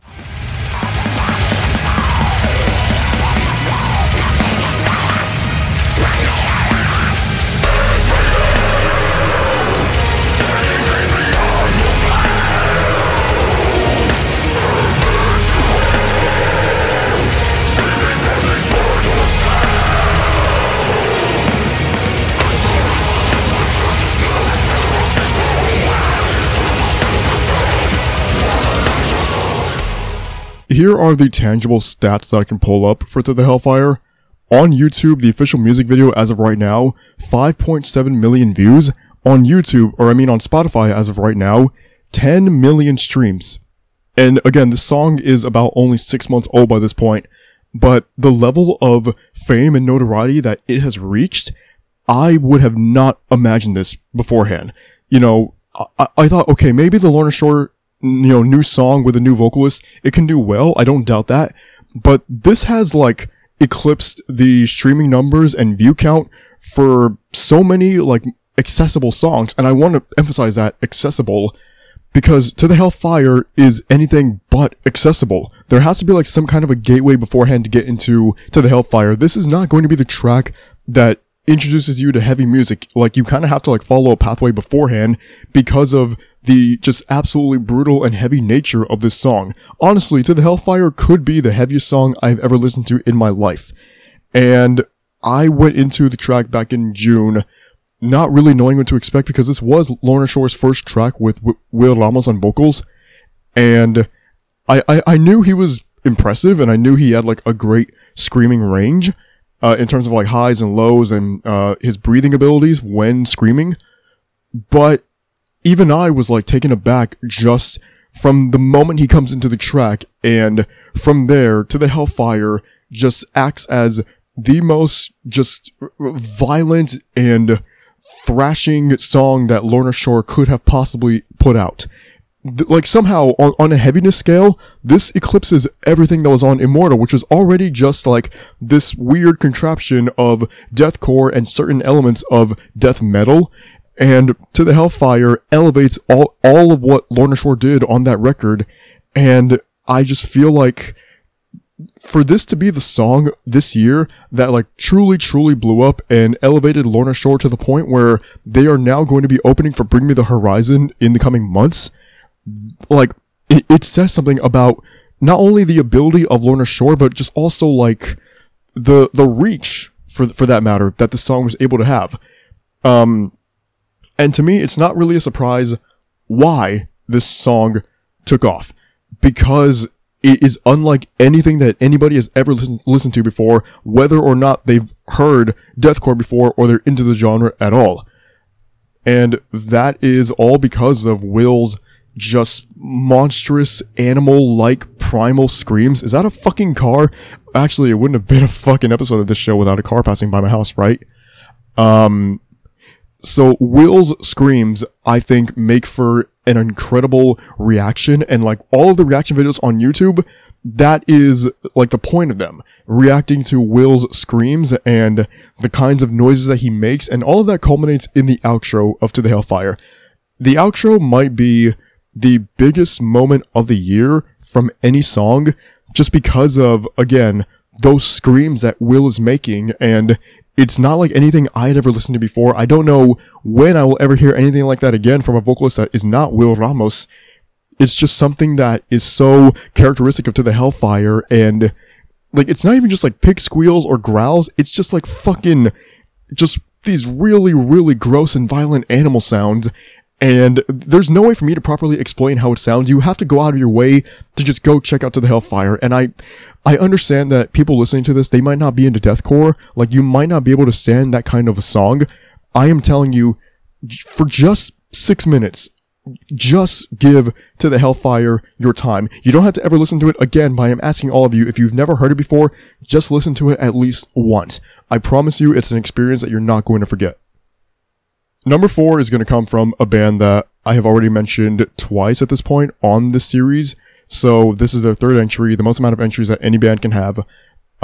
It's really not a surprise to me that this band managed to fill all 3 spots that they could have possibly had within this series, because in my opinion, they are one of the best bands in the world right now. They had one of the best releases of the year, and this song is the absolute pinnacle of what they accomplished in 2021, in my opinion.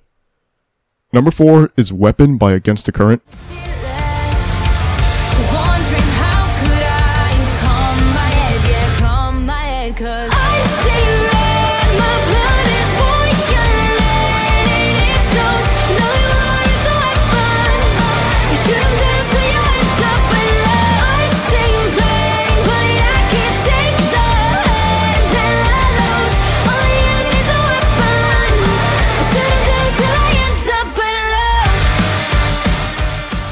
Weapon ended up becoming the kind of self-destructive anthem that I needed to hear this. I needed to have a song like this be embedded into both my heart and my brain and understand some of the like really bad tendencies that I have to be my own worst enemy. And I think that is a theme that is just like so prevalent in Weapon, and the way that Chrissy structures the song lyrically and just being so open and honest with herself and her audience about a topic like the one that Weapon deals with, it means the world to me that there's somebody who I look up to that was able to deliver this kind of a song. It's pretty straightforward, I would say, like, what is going on with this track when you look at the chorus. I see red, my blood is boiling, and it shows, and all you are is a weapon, you shoot him down till you end up alone. I seem fine, but I can't take the highs and the lows, all I am is a weapon, I shoot him down till I end up alone.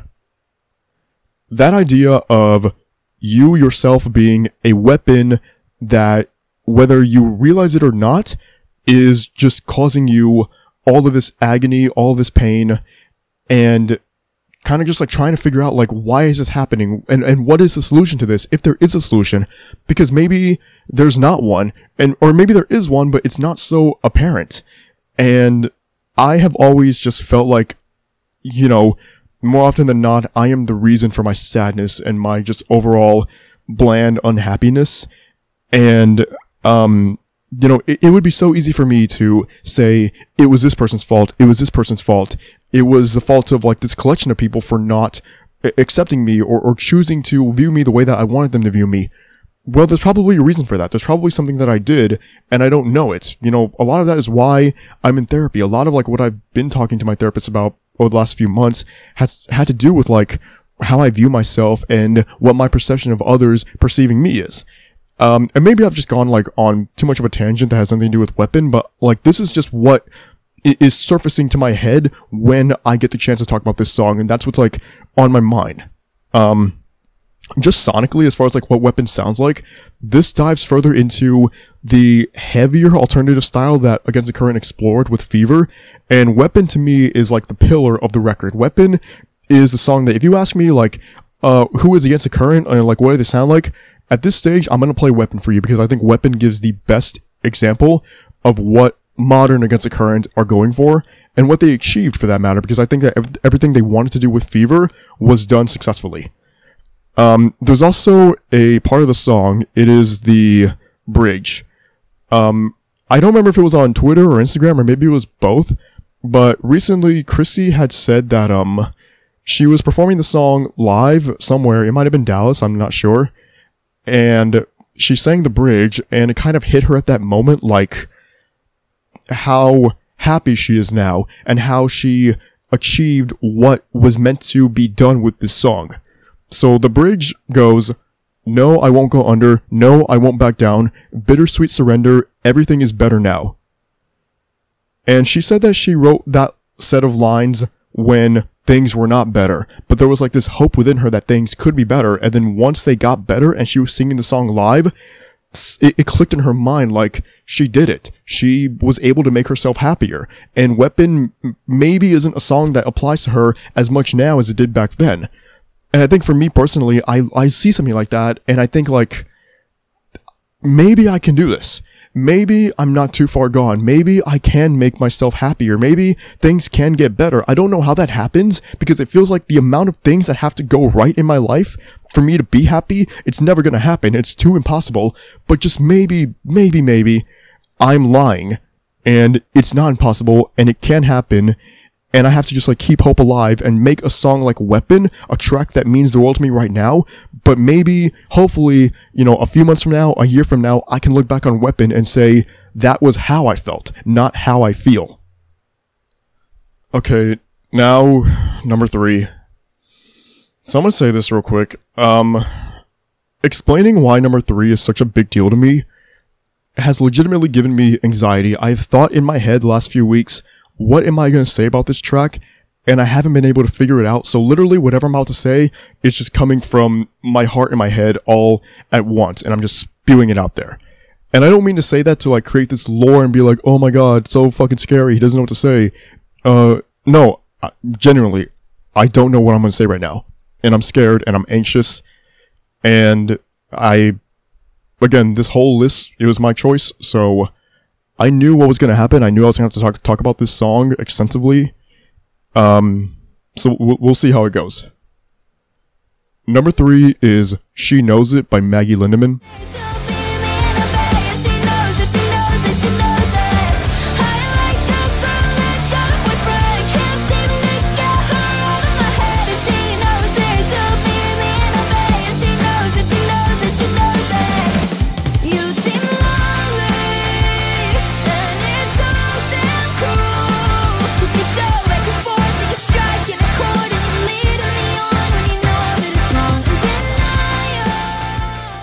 for me, She Knows It is the representation of a tale of my life for the last couple years. And again, like, I truly don't know what I'm gonna say, or if I even really want to be saying any of this shit, but like, I guess I just feel like I owe the platform an explanation. Let me say this now. I don't owe any of you an explanation, and I don't mean to say that in like an asshole or dickish way.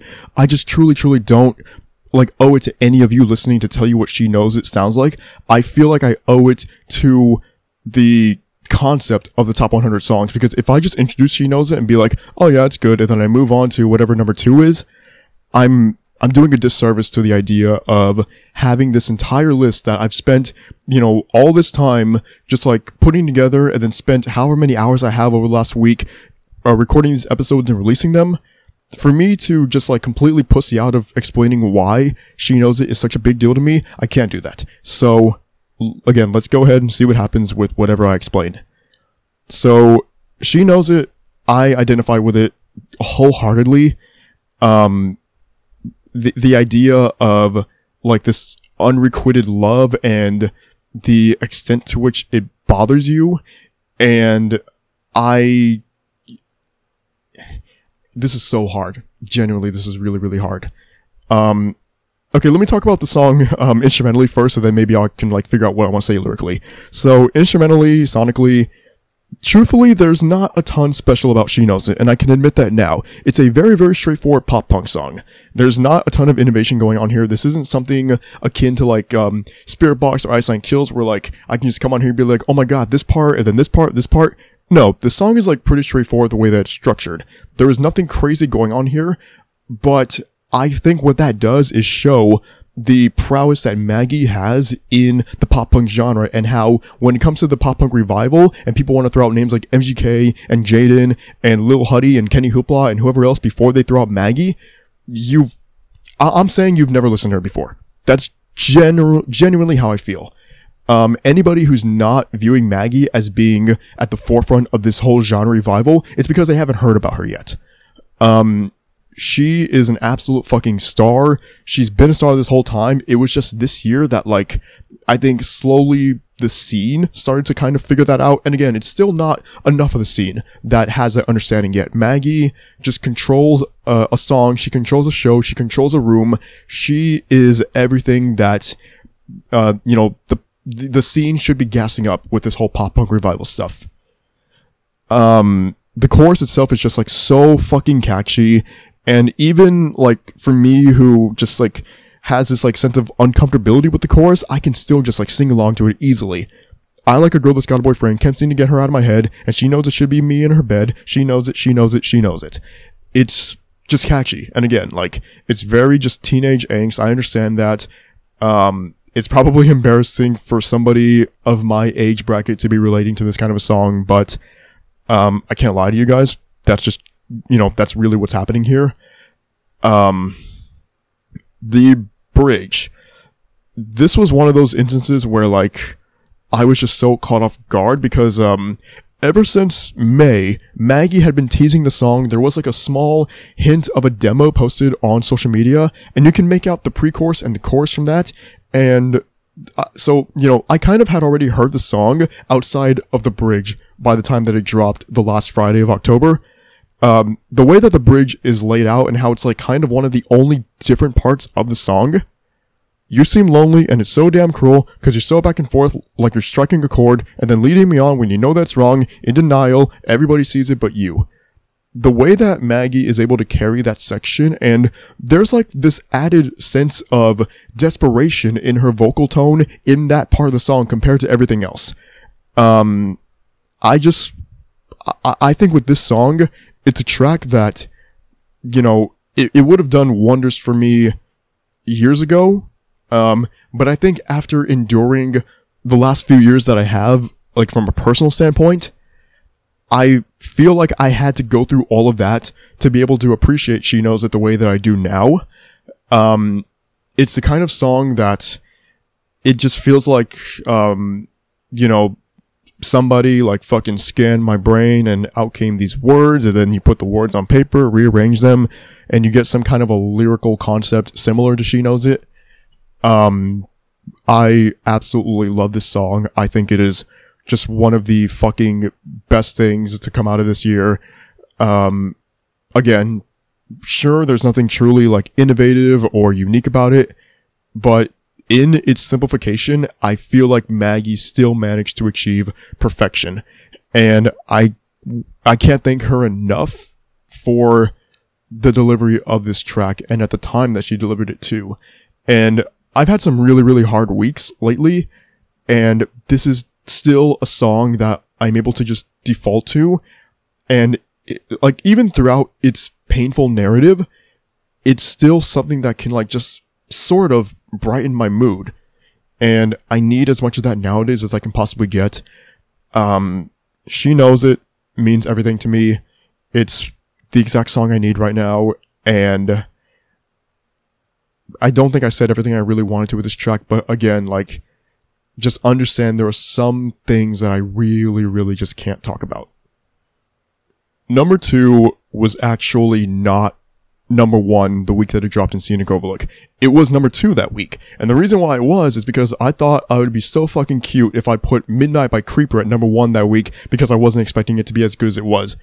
When the reality of the situation is, for as good as Midnight is, this truly was the best song that week, and ultimately, I think it is the second best song of the year.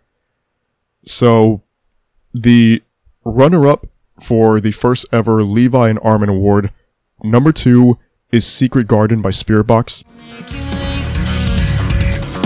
Is it all that I am and is you that I came for? To answer God in my heart, I never climbed this far. And nobody waits for me what I know. Nobody takes from me what I grow. Secret garden, disregard my heart. So for me, songs 2 and 3 detail the 2 biggest hardships I've had to endure over the last couple of years. Number 3, She Knows It, having been over something that, again, I don't really want to talk about, at least not yet. Secret Garden is, for me, the Mikasa song. So this song released about a week after she passed away, and I remember I've mentioned my mom's apartment quite a bit in this series, more than I thought I would. But I was just sitting there waiting to get picked up, and I saw that Secret Garden dropped. So I went ahead and listened to it, and I don't know if I was like still in the right headspace to like really try and be grasping new songs, and like, especially when they just kind of remind me of certain things about Mikasa. But I went ahead and heard it, and I was, so firstly, just from like a pure sonic standpoint, absolutely floored by Secret Garden, even having already understood how just fucking magnificent and monstrous and special Spiritbox is to the scene. I was still taken aback by just how good Secret Garden is. It's one of those songs where things are kind of scaled back, like at least with regards to what Spiritbox normally do. There is no screaming in this track. Courtney just employs her amazing cleans. And I love that because I think lyrically the song called for that, but also instrumentally, a detour from singing would have felt weird in my opinion. So just the way that she's able to integrate her voice into whatever's going on around her, the chorus is just one of like the most beautiful moments of the year for me in music. Nobody waits for me, but I know. Nobody takes from me what I grow. Secret Garden, disregard my heart. And again, just like the explosiveness of everything that's happening at that point in the song, I just like really, really admired right from the beginning. And then okay, so this is like an actual like real life moment I will never ever forget, just because of like how deeply it's engraved into my mind. And anytime I hear this part of the song, this visual is what comes to mind. So I'm listening to the Secret Garden for the first time. My mom texts me that she's waiting outside for me to take me home. So I leave her apartment, and So when you exit my mom's apartment to get to the place that she was parked, you kind of had to like walk through this like area, and there's like trees and like some plants, and it looks like almost like almost like the for lack of a better way of phrasing it, the garden section at Walmart, if you guys know what I mean, just like pots and plants and like bricks and all that kind of shit. That's what it like reminds me of. So I'm walking through this area, and it's sunny, and like the sun's just beaming down on me, and I'm listening to this song while looking at like all of the plants and the trees and the leaves around me. And the ending of the song comes on, and Courtney is repeating the line, "Nobody waits for me, nobody takes from me."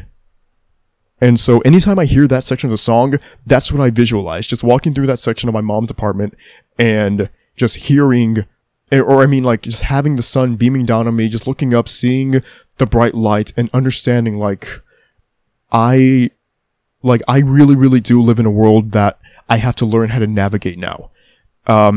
Nobody waits for me, nobody takes from me. What that tells me is Secret Garden kind of details like isolation, but like good isolation, the kind of isolation that like people need just to get away from certain things, certain like bullshit aspects of life. So the idea that like we can have like our own secret gardens and like just a place where we go to find like peace and tranquility just away from whatever is happening around us that is like really, really bringing us down. And the idea that in this like special secret place that I could possibly have or hypothetically have, nobody waits for me, nobody takes from me. Nobody is waiting to, you know, do whatever it is that they're going to do to me, and nobody takes from me. Nobody takes my love for the things I love. Nobody takes the things that make me me. And theoretically, in this special, like, imaginary place that doesn't exist, nobody would take my best friend from me. And, you know, these are all things that just like really, really resonated with me when I was hearing Secret Garden for that first time and every instance afterwards. And again, like the whole Scenic Overlook thing about this song being number 2 that week, I just thought I was like making some kind of a point with not having this number 1, but reality was like, man, if something's gonna be number 1, just fucking make it number 1. Like, fuck you, man. As in me, fuck me. Secret Garden is the absolute pinnacle of one of the most fulfilling, you know, years that any band has ever had. I'm so happy with Spiritbox and what they provided for me this year, and Secret Garden feels like the epitome of all that. This is the song that I just really, really hold so close to my heart, and I honestly do not know what that immediate period over the summer after Mikasa's passing would have been like without Secret Garden. And then later on, I remember, God, it might have been like in September or October, I can't remember exactly. It was, so, my 2 cats, Levi and Armin. Armin was sleeping next to me, and then Levi was sleeping in my arms. And this song was playing in my AirPods, and just, for whatever reason, when that outro came on, I just stared at them, and I just sang to them, "Nobody waits for me, nobody takes from me." And that is everything that Secret Garden means to me. Okay, I'm actually, like, genuinely right now about to cry, and my voice is gonna start cracking, and I'm really, really sorry, and I'm sorry if this is, like, uncomfortable or weird or dumb or whatever, but you guys need to understand, like, music has genuinely saved my life. Music is everything to me. This is the medium that I owe everything I have to. And for as painful as some of these tracks have been to, like, really, really detail what they mean to me, I needed to do this. I needed to go that extra mile to explain why these are my favorite songs of the year. And now I'm at number 1. Like, this is literally the end of it. I've detailed 99 fucking songs and explained why they mean so much to me, and now I'm at the end. So this is it. This is the song. When I look back on all the other tracks I've named Song of the Year the last couple years, Teardrops, Medicine, Mantra, Incredible, Chucky vs. Giant Tortoise, Follow You, Drown, Sleepwalking, all these tracks, like, this is in alignment with them. This song is just as good as any of those. And now I actually really get to explain why, because I've talked about the song before twice, once when I reviewed it as a single, and then once when I reviewed it as part of the record. And I held back purposely because I knew this song was going to be somewhere near the top of the list, and then it wasn't until maybe like a month ago at this point that I started thinking to myself, this actually could be number 1. And yeah, it happened. So, number 1. The winner of the first ever Levi and Armin Award is Butterflies by Between You and Me. I can't get her off my mind. Let's catch an Uber as we ramble on about our lives. Spent nights lost in my head. Girl, I wanna see you, but I settle for text. I'm in what I said, thinking about it over again. Tell me what you're thinking about. How the hell did we wind up back here again? Tell me what you're all about. How many days are left till I see you again? Yeah. Butterflies. Between You and Me. Okay, so, first time I heard the song was not right when it dropped. It dropped September 30th. I didn't listen to it until that weekend because that's just what I was doing with the singles. But I looked at the list of singles and, I can't remember if Butterflies was like number 1 alphabetically that weekend for me to hear, or I just chose to hear it first because I was like, oh, new Between You and Me song. I want to hear that first. But either way, it was the first single I listened to that weekend. And I remember just standing in my living room, hearing the song. And as soon as like that like slow build intro stops and you get straight into the verse, I realized and recognized something happening in my head. And I was like, this is fucking perfect. Like, not even amazing, not just outstanding. Like, this is like, there's substance here, like more than what anybody could possibly be expecting from a band like this. Even me, somebody who knew at that point full well just how talented Between You and Me are. And I heard the rest of the song and it was like, I couldn't stop beaming. Like, my face just lit up. I had this like big ass smile. I was just like in complete awe at what I just listened to. And it wasn't like revolutionary or unique or just like, this wasn't a genre shattering song. It's not going to change the face of pop punk. It's not going to be the kind of song that, you know, years from now, every band that comes along looks back on this song and is like, oh yeah, Butterflies got me into music and made me want to make music. That's not going to happen, but it should. Because Butterflies feels like a generational song that just achieves everything that I could ask for any sector of music to achieve, not just within pop punk, but like, you know, I want every fucking genre out there to have a song within it that just like brings everything to light and surface in a positive manner, the way that Butterflies does. So there's a lot of like, I guess like two-faced stuff going on with Butterflies, at least like what I can perceive from the music video, but then also the lyricism, and then also just how I am processing all these things. So the music video for Butterflies is kind of weird, honestly.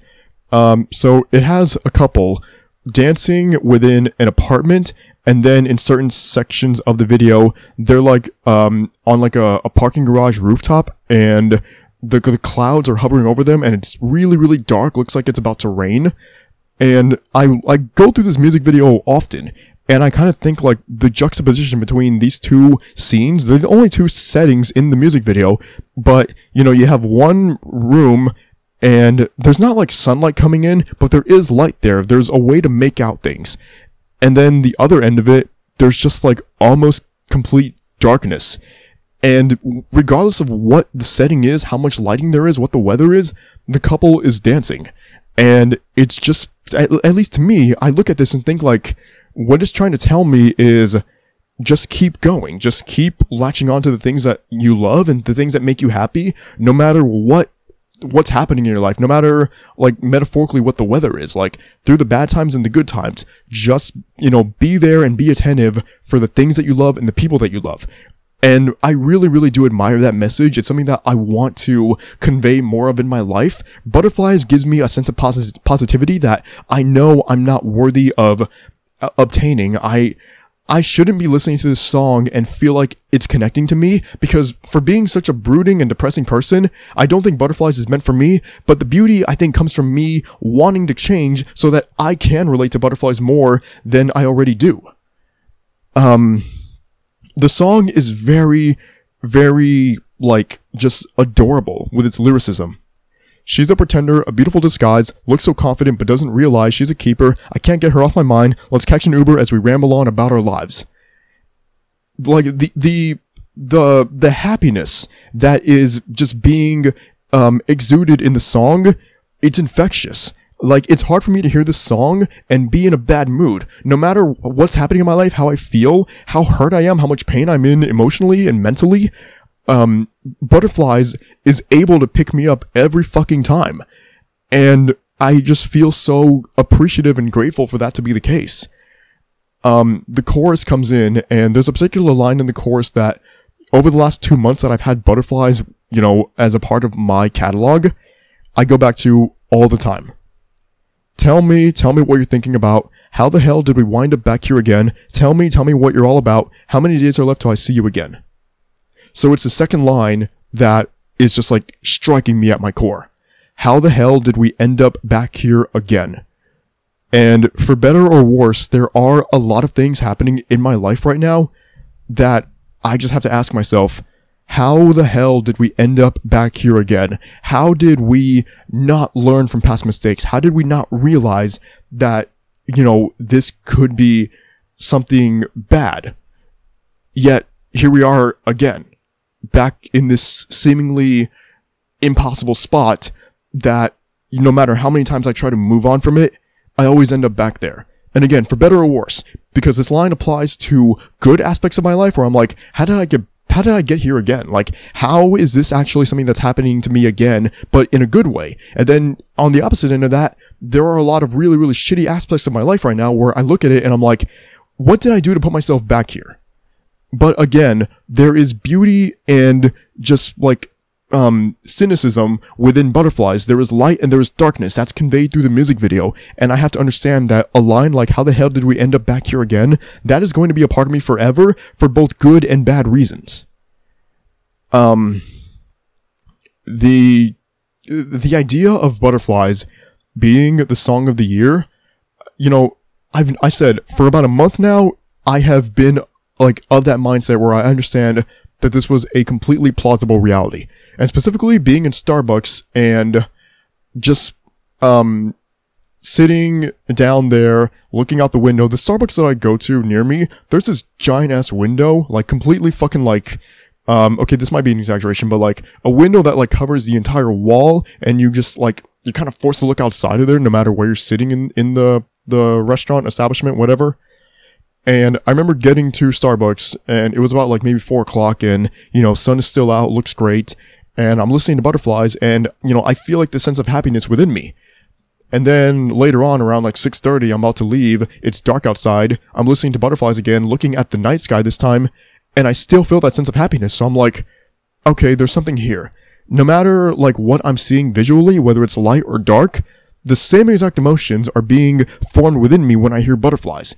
And what that tells me is that, beyond just like a surface level thing, there is this true sense of just like a universal love and admiration that I can find within Butterflies. No matter what is happening in my life, no matter what it looks like outside, no matter what is going on, Butterflies is a song that I can default to and just feel a sense of happiness over. And Butterflies is the kind of song that I feel like I'm not, worthy enough of having. And maybe that's like so self-deprecating to say, but that's just genuinely how I feel. I'm not worthy of loving Butterflies, but I want to be. And that sense of hope and optimism is part of the reason why it's number one. Because Secret Garden and She Knows It, I love those songs, but they are so tied to these really, really difficult aspects of my life that I still have issues grasping. But Butterflies, I can listen to it and I can feel optimism. I can feel hope. I can feel like, that happiness that is found within Butterflies, the song and the video. I want that. And I feel like maybe there's something within me that I need to channel and I can get there. And Butterflies taught me that. Butterflies was the song that made me realize I want to be happy. I don't want to be the way that I've been. I don't want to be this fucking sad, depressing, emo, brooding ass boy anymore. I want to be happy, and I feel like with Butterflies within me now, maybe I can do it. that's it. That was the top 100 songs of 2021. That genuinely took everything I have from me. Like, wow, okay, I'm spent, I'm tired, but I just did that. Guys, I did it. I did it. Whether you listen to one part of this series or all the parts or just like portions of a part or whatever, if you press play on any of these parts, no matter how long you heard it for, thank you. Just thank you so much. I can never express what anyone's support for this platform means to me. And thank you for letting me have the time and place to explain why all these songs are so important to me. And now I gotta do it next week for records. Yeah, okay, so thank you for listening. I hope you enjoyed this series. And as always, for better or worse, let's make a goddamn motherfucking scene, okay?